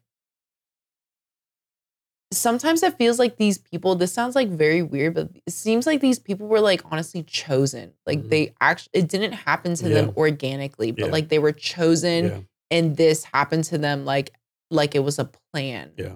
It's like, I don't know. Sometimes I even look at her and I'm just like, she just looks like an AI to me for some reason. Like she doesn't look actually real. She doesn't look like a real person. That'd be funny as shit, right? Yeah. She's like some kind of Filipino AI or whatever. Exactly. That's what I'm saying. Like she's gorgeous, but it's just like, I don't know. Something is weird about it. Yeah. Yeah. Influencers hold so much power on social media. It's honestly insane. They can like ruin a business. One influencer can ruin your business. It's pretty scary. It is. So you have clients all over the United States? Yeah. And so what's your target, I guess your perfect customer, like based on revenue, certain type of business, like how do you decide who to take on?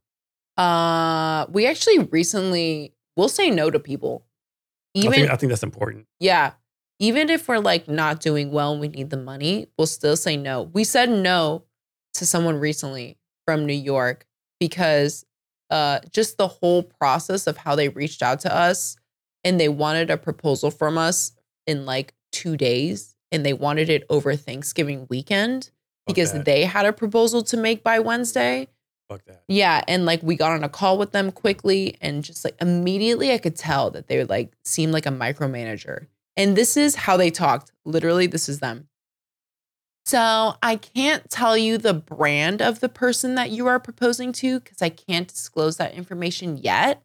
But the brand is like elevated, but mysterious, accessible, but not accessible. And it just didn't make sense. Yeah. Like she was just contradicting herself the whole time.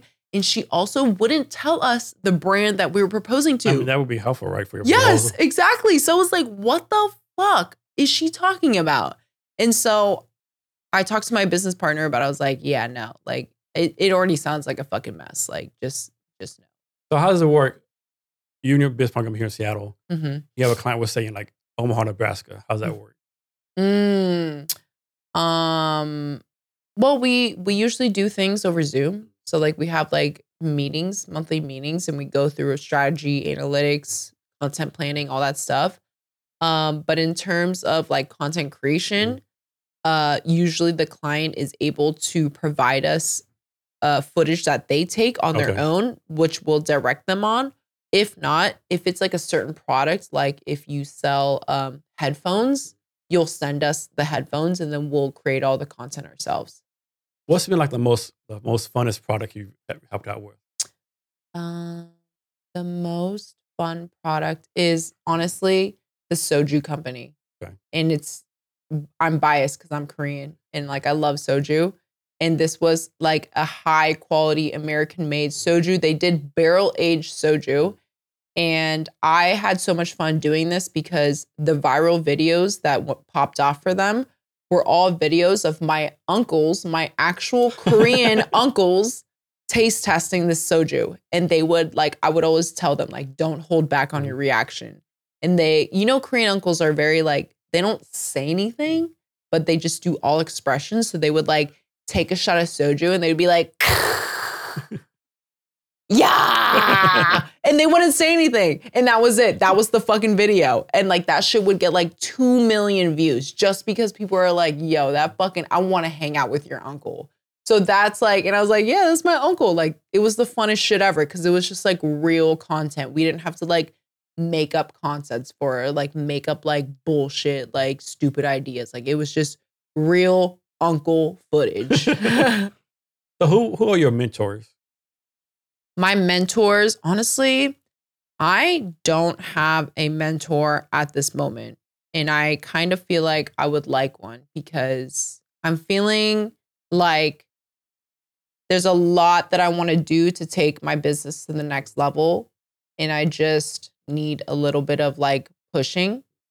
But I've had mentors in the past that have really kicked my ass. And so I'm kind of, you know what? I'm glad that you brought that up because I think that's something that I would really want at this moment. All right. Next part, and probably to me the most important part. Who are you mentoring? Who am I mentoring? Shit.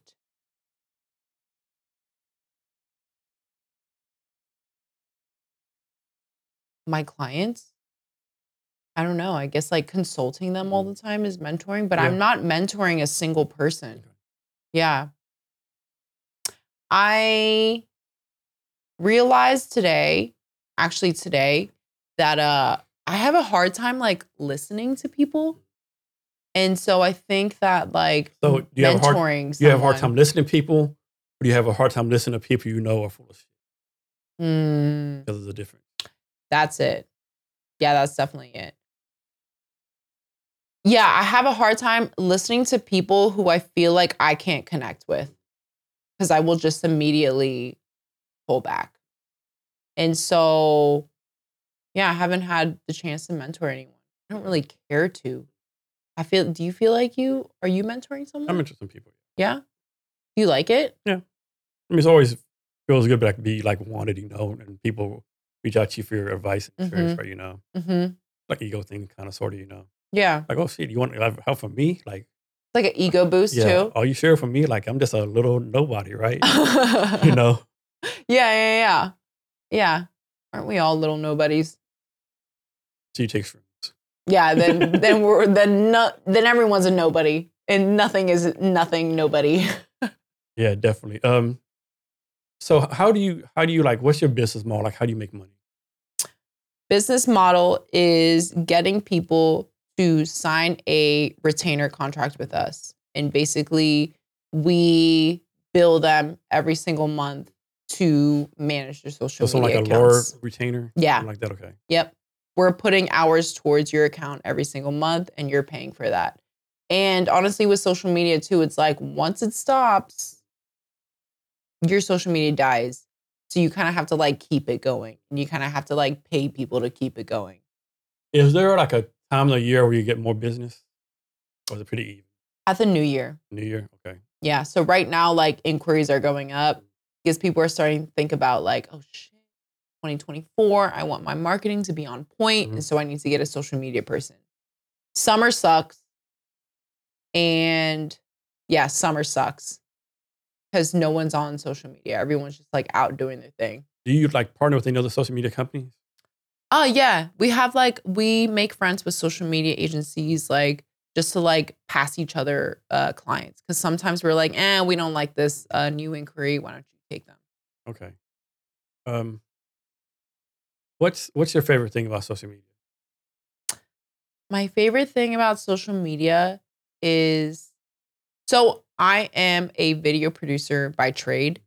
And so what I love about what I do is like creating videos where I can like portray a story or portray a scene or like a message and fit it with a certain piece of music. That is honestly my favorite thing. When the music matches the scene and the message is clear, it's like creating like a Bach piece to me. It's just like, it's fun, it's expressive. I love it. So what's the max amount of customers y'all can handle? The max amount of customers we can handle is usually like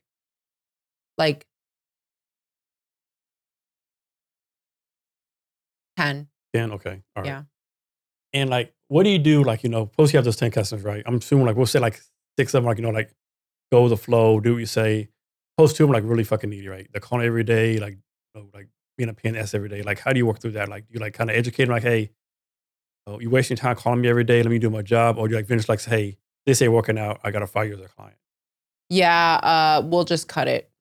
Like I can't do that. If a client is like super needy, like I will try and take it. Cause sometimes I know at the beginning they can be needy. And I will hold their hand through it. But like after the first 3 months, if it doesn't stop, then this is not why I own my own business. I'm not trying to be like slave to you again. So I will just like cut it. And for your pricing model, like how do you figure out your pricing? Like I guess y'all went through different pricing models. You got the one you're right now. Like how do you talk about the trial and error? I think a lot of entrepreneurs, like I think the rule says like whatever you say you should charge double that because you're undervaluing yourself. Like how do you figure out what the amount to take care of yourself with the value you need and also be kind of reasonable to the customer? Well, luckily, because I've had experience in agencies in the past, I know like the kind of like the set amount agencies will the rate that people will give for social media management. And we started pretty low. So we started at like 45 an hour. And we basically do like 30, like a range between 30 to 50 hours a month. Over the past 3 years, that has doubled. So now we're at like almost like $75, $80 an hour. And we have an estimated amount of hours that we put in each month. And then that's our fixed rate. Okay. And you have a potential customer and they push back and say, this is too much, can't afford it. You like kind of educate them a little bit, or do you say, okay, like, no, we're not that low tier of production company, right? There are some people to go to. When people come to us and they like haggle about the money, then we usually think like, okay, this person is not, they're not willing to invest.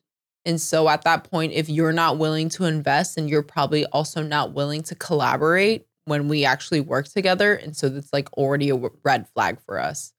We're really picky about taking clients. Even if we're doing slow, we're picky because we feel like the mental health is like the worth of our skill is like way more than just like taking. And these retainers are like month by month, year retainer, 6 months. Like, how's that work? We start off with 3. Okay. Cause it's like, we know that like social media investment is like, it's weird to invest in someone doing your social media. It's like such a weird thing. So we know that that's like a risk. So we start at 3. And then usually in 3 months you see results, and then you're like, okay, let's continue. Then you have them hooked. Yeah. And then we're like, okay, then we do month to month actually, because we don't like keeping people in like a year-long contract, because we understand like shit, ebbs and flows. So it's month to month. And usually like our average like lifetime contract with someone is about like 1.5 to 2 years. Okay.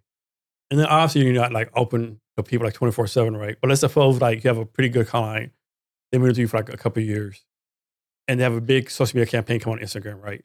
And it's like, but then like they know it's like Saturday at 10 o'clock at night, somehow the account got deleted, right? Something really bad happened. Like, can they contact you then? Have to wait till Monday? How's that work? No, if something really, really bad happens, then like they have our information. We're like, even though like if you send us an email on like a Saturday, like, and it's like some regular ass email, I'll respond to you on Monday. Yeah. But if it's like something big, like I check my emails often and I will like oh fix my that God, shit. I can't find my email. My Instagram's deleted. Like, Yeah. I used to have 10,000 followers and I'm down on one follower. I know. I will be like, what the fuck happened? Because like, that's on us too. Because it's like, what the hell? How do you feel about mixing friends with business? I'm good with it, Yeah. Yeah. I mean, of course, you can't do it with everyone, like people I say this out loud all the time. I shouldn't, but like in HR, right? You need like great people to like build a company. Have a common. Most people suck, right? Yeah. Most people suck, right? I mean, it just depends on the person, right? I mean, some people can do it, some people can't. But a lot suck. Yeah, like have you ever been burned by like a friend that you like did business with? Yeah. How'd you go about that? The pity part of me just wanted to storm me, like run into the mud, but like, man, what's the point of it, right? Yeah. But pity me part is going to get back from Are you still friends with them? Oh, fuck no. Yeah. Oof. That recently happened to me. And it's just the disrespect. Yeah, they're done. The disrespect on not even like my name or our friendship, but the disrespect on my work, my livelihood, what I poured my effort into. Like, don't do what I say because I'm kind of petty, right? But I'm like, fuck that guy, fuck that girl. Me too. Yeah. No, honestly, fuck them. Yeah. Honestly, some people, and I don't know if this is the same with the people that you dealt with, but like some people really think that they're gods out there. The world revolves around them, Yes, that they're so entitled and that they can do whatever the hell they want. But they've never really done nothing on their own. They've never accomplished anything, but This just recently happened to me like a month ago. And I just like cannot believe people are so. And if someone talks about it, they're like, oh no, that wasn't me. That's not my fault. That's nothing. No, oh no. I know. And these people are just like, how can they sleep at night? How can they go about their days? You know what? They sleep very good at night. Because that's how they are, That's the personality, I just can't. Do you believe in karma or what? Yeah, I do. I hope karma's true. Yeah, because I'm not going to do anything about it. But like, I think karma will take care of it. Jesus Christ. Some people are just like. Yeah, a lot of fucked up people out there. What can we do? Just keep having fun, right? Yep. Just realize none of this shit fucking matters. Yeah, you're right. I know. That should be like the title of this podcast. Like, nothing fucking matters. Nothing matters. No. So, you already talked about your business some, but go into more detail to how it got started. Actually, it's a 3-part question. I'll go with the first part, right? Okay. Talk about how it got started. Got started because I lost that job. After I lost the job, my best friend, Allison, she was trying to start a company and she asked me to help her. And I was just like, yeah, I'll help you while I look for another job. And she told me that she manifested me actually going in 50-50 on this business with her. She was like hoping for it. She was like praying about it, manifesting it. And the more and more that I helped her on this business, the more and more I was like, you know what? This could be something. Let's fucking go in on this. So that's how we started. And how long did you know Allison before y'all started the business? Oh, me and Allison knew each other for like, we've known each other since like 7th grade. Okay. Yeah. So how old are 7th graders? 12, 13. Okay. So we've 14. known each other for like 20 years. Okay. Almost 20 years. That's a plus. Yeah. So it was like some random person you met at the bar. No. Oh my God. No, fuck no. Me and her know each other like. You now taking vodka shots in the New York City bar. Yeah. I mean, we still do that for sure. Oh my God. That's also the scary thing is that like me and her have so much fun when we're together. Like any like little inconvenience of our job, Like when we are together, we'll be like, let's just go grab some wine. So how do you two, everyone has disagreements, right? How do you two deal with disagreements in the business? We will definitely have tiffs here and there. And what we do is take a second. And then usually one of us will call the other and just like be completely transparent. Be like, hey, I feel this certain way about this. And I'm so sorry if I hurt you about this. And we'll just talk it out because we're grown ass adults. And we're both very, we always say that we value our friendship more than our business. So we would rather lose our business than lose our friendship. And what y'all focus on now as far as the business? What's your focus right now? Education. Okay. Yeah, we want to start getting into more like educating clients or no, like creating classes. Okay, for your own stuff. Okay. Yeah, like creating online classes, doing more workshops, getting paid to like educate people on like social media, and also like how to start a business. Okay. And what's the future vision for the company? Future vision, we talked about this when we first started our business, is in like 10 years, we would love to have like a team of people, maybe like 10 to 15 people. We're still directing everything. Like all the creative visions go through us, all the strategies go through us, but like we're not doing the nitty gritty. We're not doing the day to day anymore. And we're able to do a lot of education for people because that's really what we want to do. And also, we want fucking property. We want to buy property, rent that shit out, and like have like other streams of income. So you see us becoming like something like a Gary Vaynermedia in the future? Maybe, yeah. Okay. Yeah. So suppose there's someone out there, man, like I'm really good at social media. I want to be a social media manager. They're in college or other switch careers. What advice you have someone who wants to become like have social media for a career? I would say is make sure your writing is on point. And also, just because you're good at social media doesn't mean that you'll be good at social media for other clients. Make sure that you have like marketing experience. You don't have to go to school for this shit, but like get some classes in, work for some other companies. Because I think by working for other companies as internally will actually help you understand more about how to sell that company. So that's the main point, is that you want to sell a company to be in social media. What are some things you see on other social media accounts, like you're scrolling Instagram, TikTok, and you see you're like, this makes you cringe, right? Like, oh shit, what the fuck is this? Like, what some of the things that make you cringe? So many things make me cringe on social media. I think the things that make me cringe the most are the influencers that are just like, hi.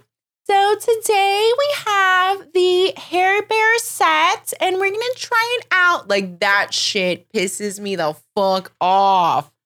Oh shit, that's hilarious. But you know, those girls make a hella money, so I can't really hate. Yeah. So at least they're doing them. Sometimes I think I'm like, I have hella student loans. I'm like, should I like, I don't know, go on like, what's it called? What's that like streaming, the e-gaming streaming site? Twitch. Yeah. Should I like start a Twitch account and like play games with like a bra on? Have you ever gone to Twitch? And there's like, people know there's actually a lot of good podcasts on there. They also have a thing, a topic called Just Chatting, right? Mm-hmm. And talk about a dark rabbit hole, right? You go down there, I'll show you after we get off here, like there'll be like females, like no clothes on a hot tub, drinking champagne, you know, like. That's what I'm saying. It's like some, you know, lady walking through the park by herself, you know, oh, I'm so scared, you know. Really? The big man come get me, you know, right? Of course, it's all stage, right? You know, but it's like, it's insanity, right? But they make money, right? Oh, yeah, they're going to millions of you. That's what I'm saying. It's like, should I just like start something like that? Like, I'm like, sometimes I'm like, should I do an OnlyFans? And it's like, I just like, can I pay these student loans off? Like, what am I going to do? Biden ain't doing shit. Yeah, student loans, that's another subject, right? Like, I know some people say, you know, like get rid of them. I'm not a fan of that. My thing is like, why do you have to pay interest rate, right? There should be no interest on, and if it is, maybe 1 or 2%. It should be like 18, 19% interest rate. It should be like 0 or minimum interest rate, right? Yeah, because you guys want us to work, right? The government wants us to work. Yeah. The government wants us to go to fucking school. Yeah. So like, what the hell? Yeah. And what's your degree in? Broadcast journalism. Okay. So You I kind thought, of still kind of doing the same thing. yeah, I'm still like speaking, but yeah, I thought I was gonna be a news reporter. Okay. Yeah. But I started getting into news a little bit and was like, this is depressing. I do not want to like chase blood all the Yeah. time. So I was like, All the bad stuff happening. yeah, I don't want to do that. Nice. So personally, what's your goals for yourself personally moving forward? Personally, I want to be, honestly, I just have one goal right now. Well, two. My first goal is I want to have fun. That's all I fucking care Seems about. like you're meaning that pretty good right now. Yeah. I just want to have fun. I think that I always think about like when I'm in my deathbed, what am I gonna be worried about? What am I gonna be happy about? And I know a lot of that is gonna be the experiences that I had, the people that I've built relationships with, friendships with, the love that I have for them. And that's probably it, right? That's my legacy. And I also, another goal is just like stability, financial stability. And I think that after leaving a relationship, like when you're in a relationship, obviously you have like double income. Like you're good. You're like, even if you fall low sometimes, like, you know, your partner has you. So after that, I really had to like find my footing again, be like, shit, God damn, I got to pay for everything by myself now. Like, I'm not buying a whole bag of apples anymore. I just need to buy two. And I'm like slowly getting back into like the groove of like having a stable amount of money and knowing like what I need and how much to spend. It's just like a whole thing. And your clients, like how many are in Seattle? Like where are your clients at right now? Like across the nation? I have a client in LA. I have a client in DC. They're all coastal. Mm-hmm. They're either in California, Seattle, or DC because we're from Northern Virginia. Yeah. Okay. All right. So you talk about how you take care of yourself already. Here's one for you. Like, I'm making this up. Like tomorrow, let's suppose you have like a priority list of 20 things to do, right? Mm-hmm. How do you make sure you do things 1 to 2 versus 19 to 20? What does that mean? Like, you know, if you have a priority list, you should probably do things 1 and 2 on the list first versus something on 19 and 20. Like, how do you focus on what you really need to focus on? I am still like a old fashioned when it comes to like writing stuff down. So like I need to write it down like literally on like a notepad and then like in order of importance. And also what helps me is like literally writing the time for it. Like do this specific task between like 8 and 9 a.m. Do this at 9 to 10. Okay. And that helps me. Crossing it out feels hella good. And the social media audit you do, like how long does that usually take? Is it a day thing, week thing? Audits usually take me a few hours. Okay. That's like, pretty like fast though, right? Yeah, that's pretty fast. Okay. Like once I just get into your social You can profile tell pretty quickly. Oh yeah, I could tell. And then I'll just base it off of like what the like I'll also like look into competitors too. Like how are your competitors doing their thing? Because there's no like template perfect profile. Has this ever happened? You did a social media audit, you're like, man, you're all over, right? You really don't need us. Yeah, that actually happened today. You did? Okay. Yeah, I did an audit the other day and I was like, your profile is like really freaking good.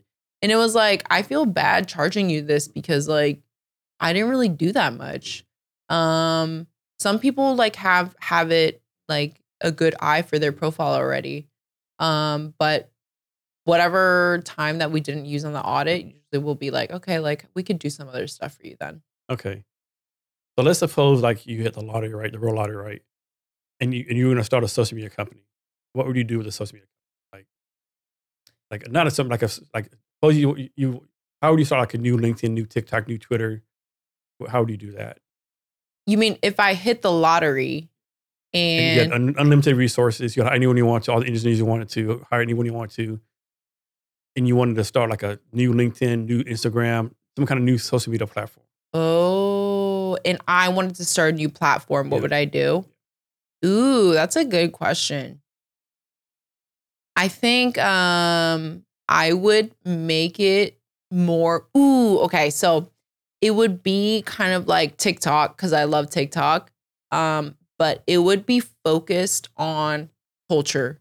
So it would be focused on specific things around the world. Maybe something that has to do with like traveling, like getting to know the real point of view of like renting a car in Mexico, what the hell that looks like, or like going to Korea and ordering fried chicken, what the hell that looks like specific things that'll help people when they travel across the world. I think that would be kind of tight. Yeah. So another question for you. So you're Korean, your parents are from Korea. What's something you would say that, you wish most Americans knew about Korea that they don't know? Something that I wish most Americans knew about Korea that they don't know already is that there is more to Korea than just K-pop. I think obviously K-pop is huge. I mean, everyone knows BTS. What's that girl group? I think Blackpink. Blackpink. Yeah. Like people are obsessed with K-pop. And that's awesome because like, yes, our culture is like super entertaining. Like we fucking got it on lock. But I also feel like there's so much to Korea, like culturally and traditionally about the country that is so like, it's like the roots of Korea. Like this is the modern day shit. K-pop is modern day shit. But like, I think the more cool shit is like the cultural Korean dances and bands where like they are dressed out in the traditional Korean wear.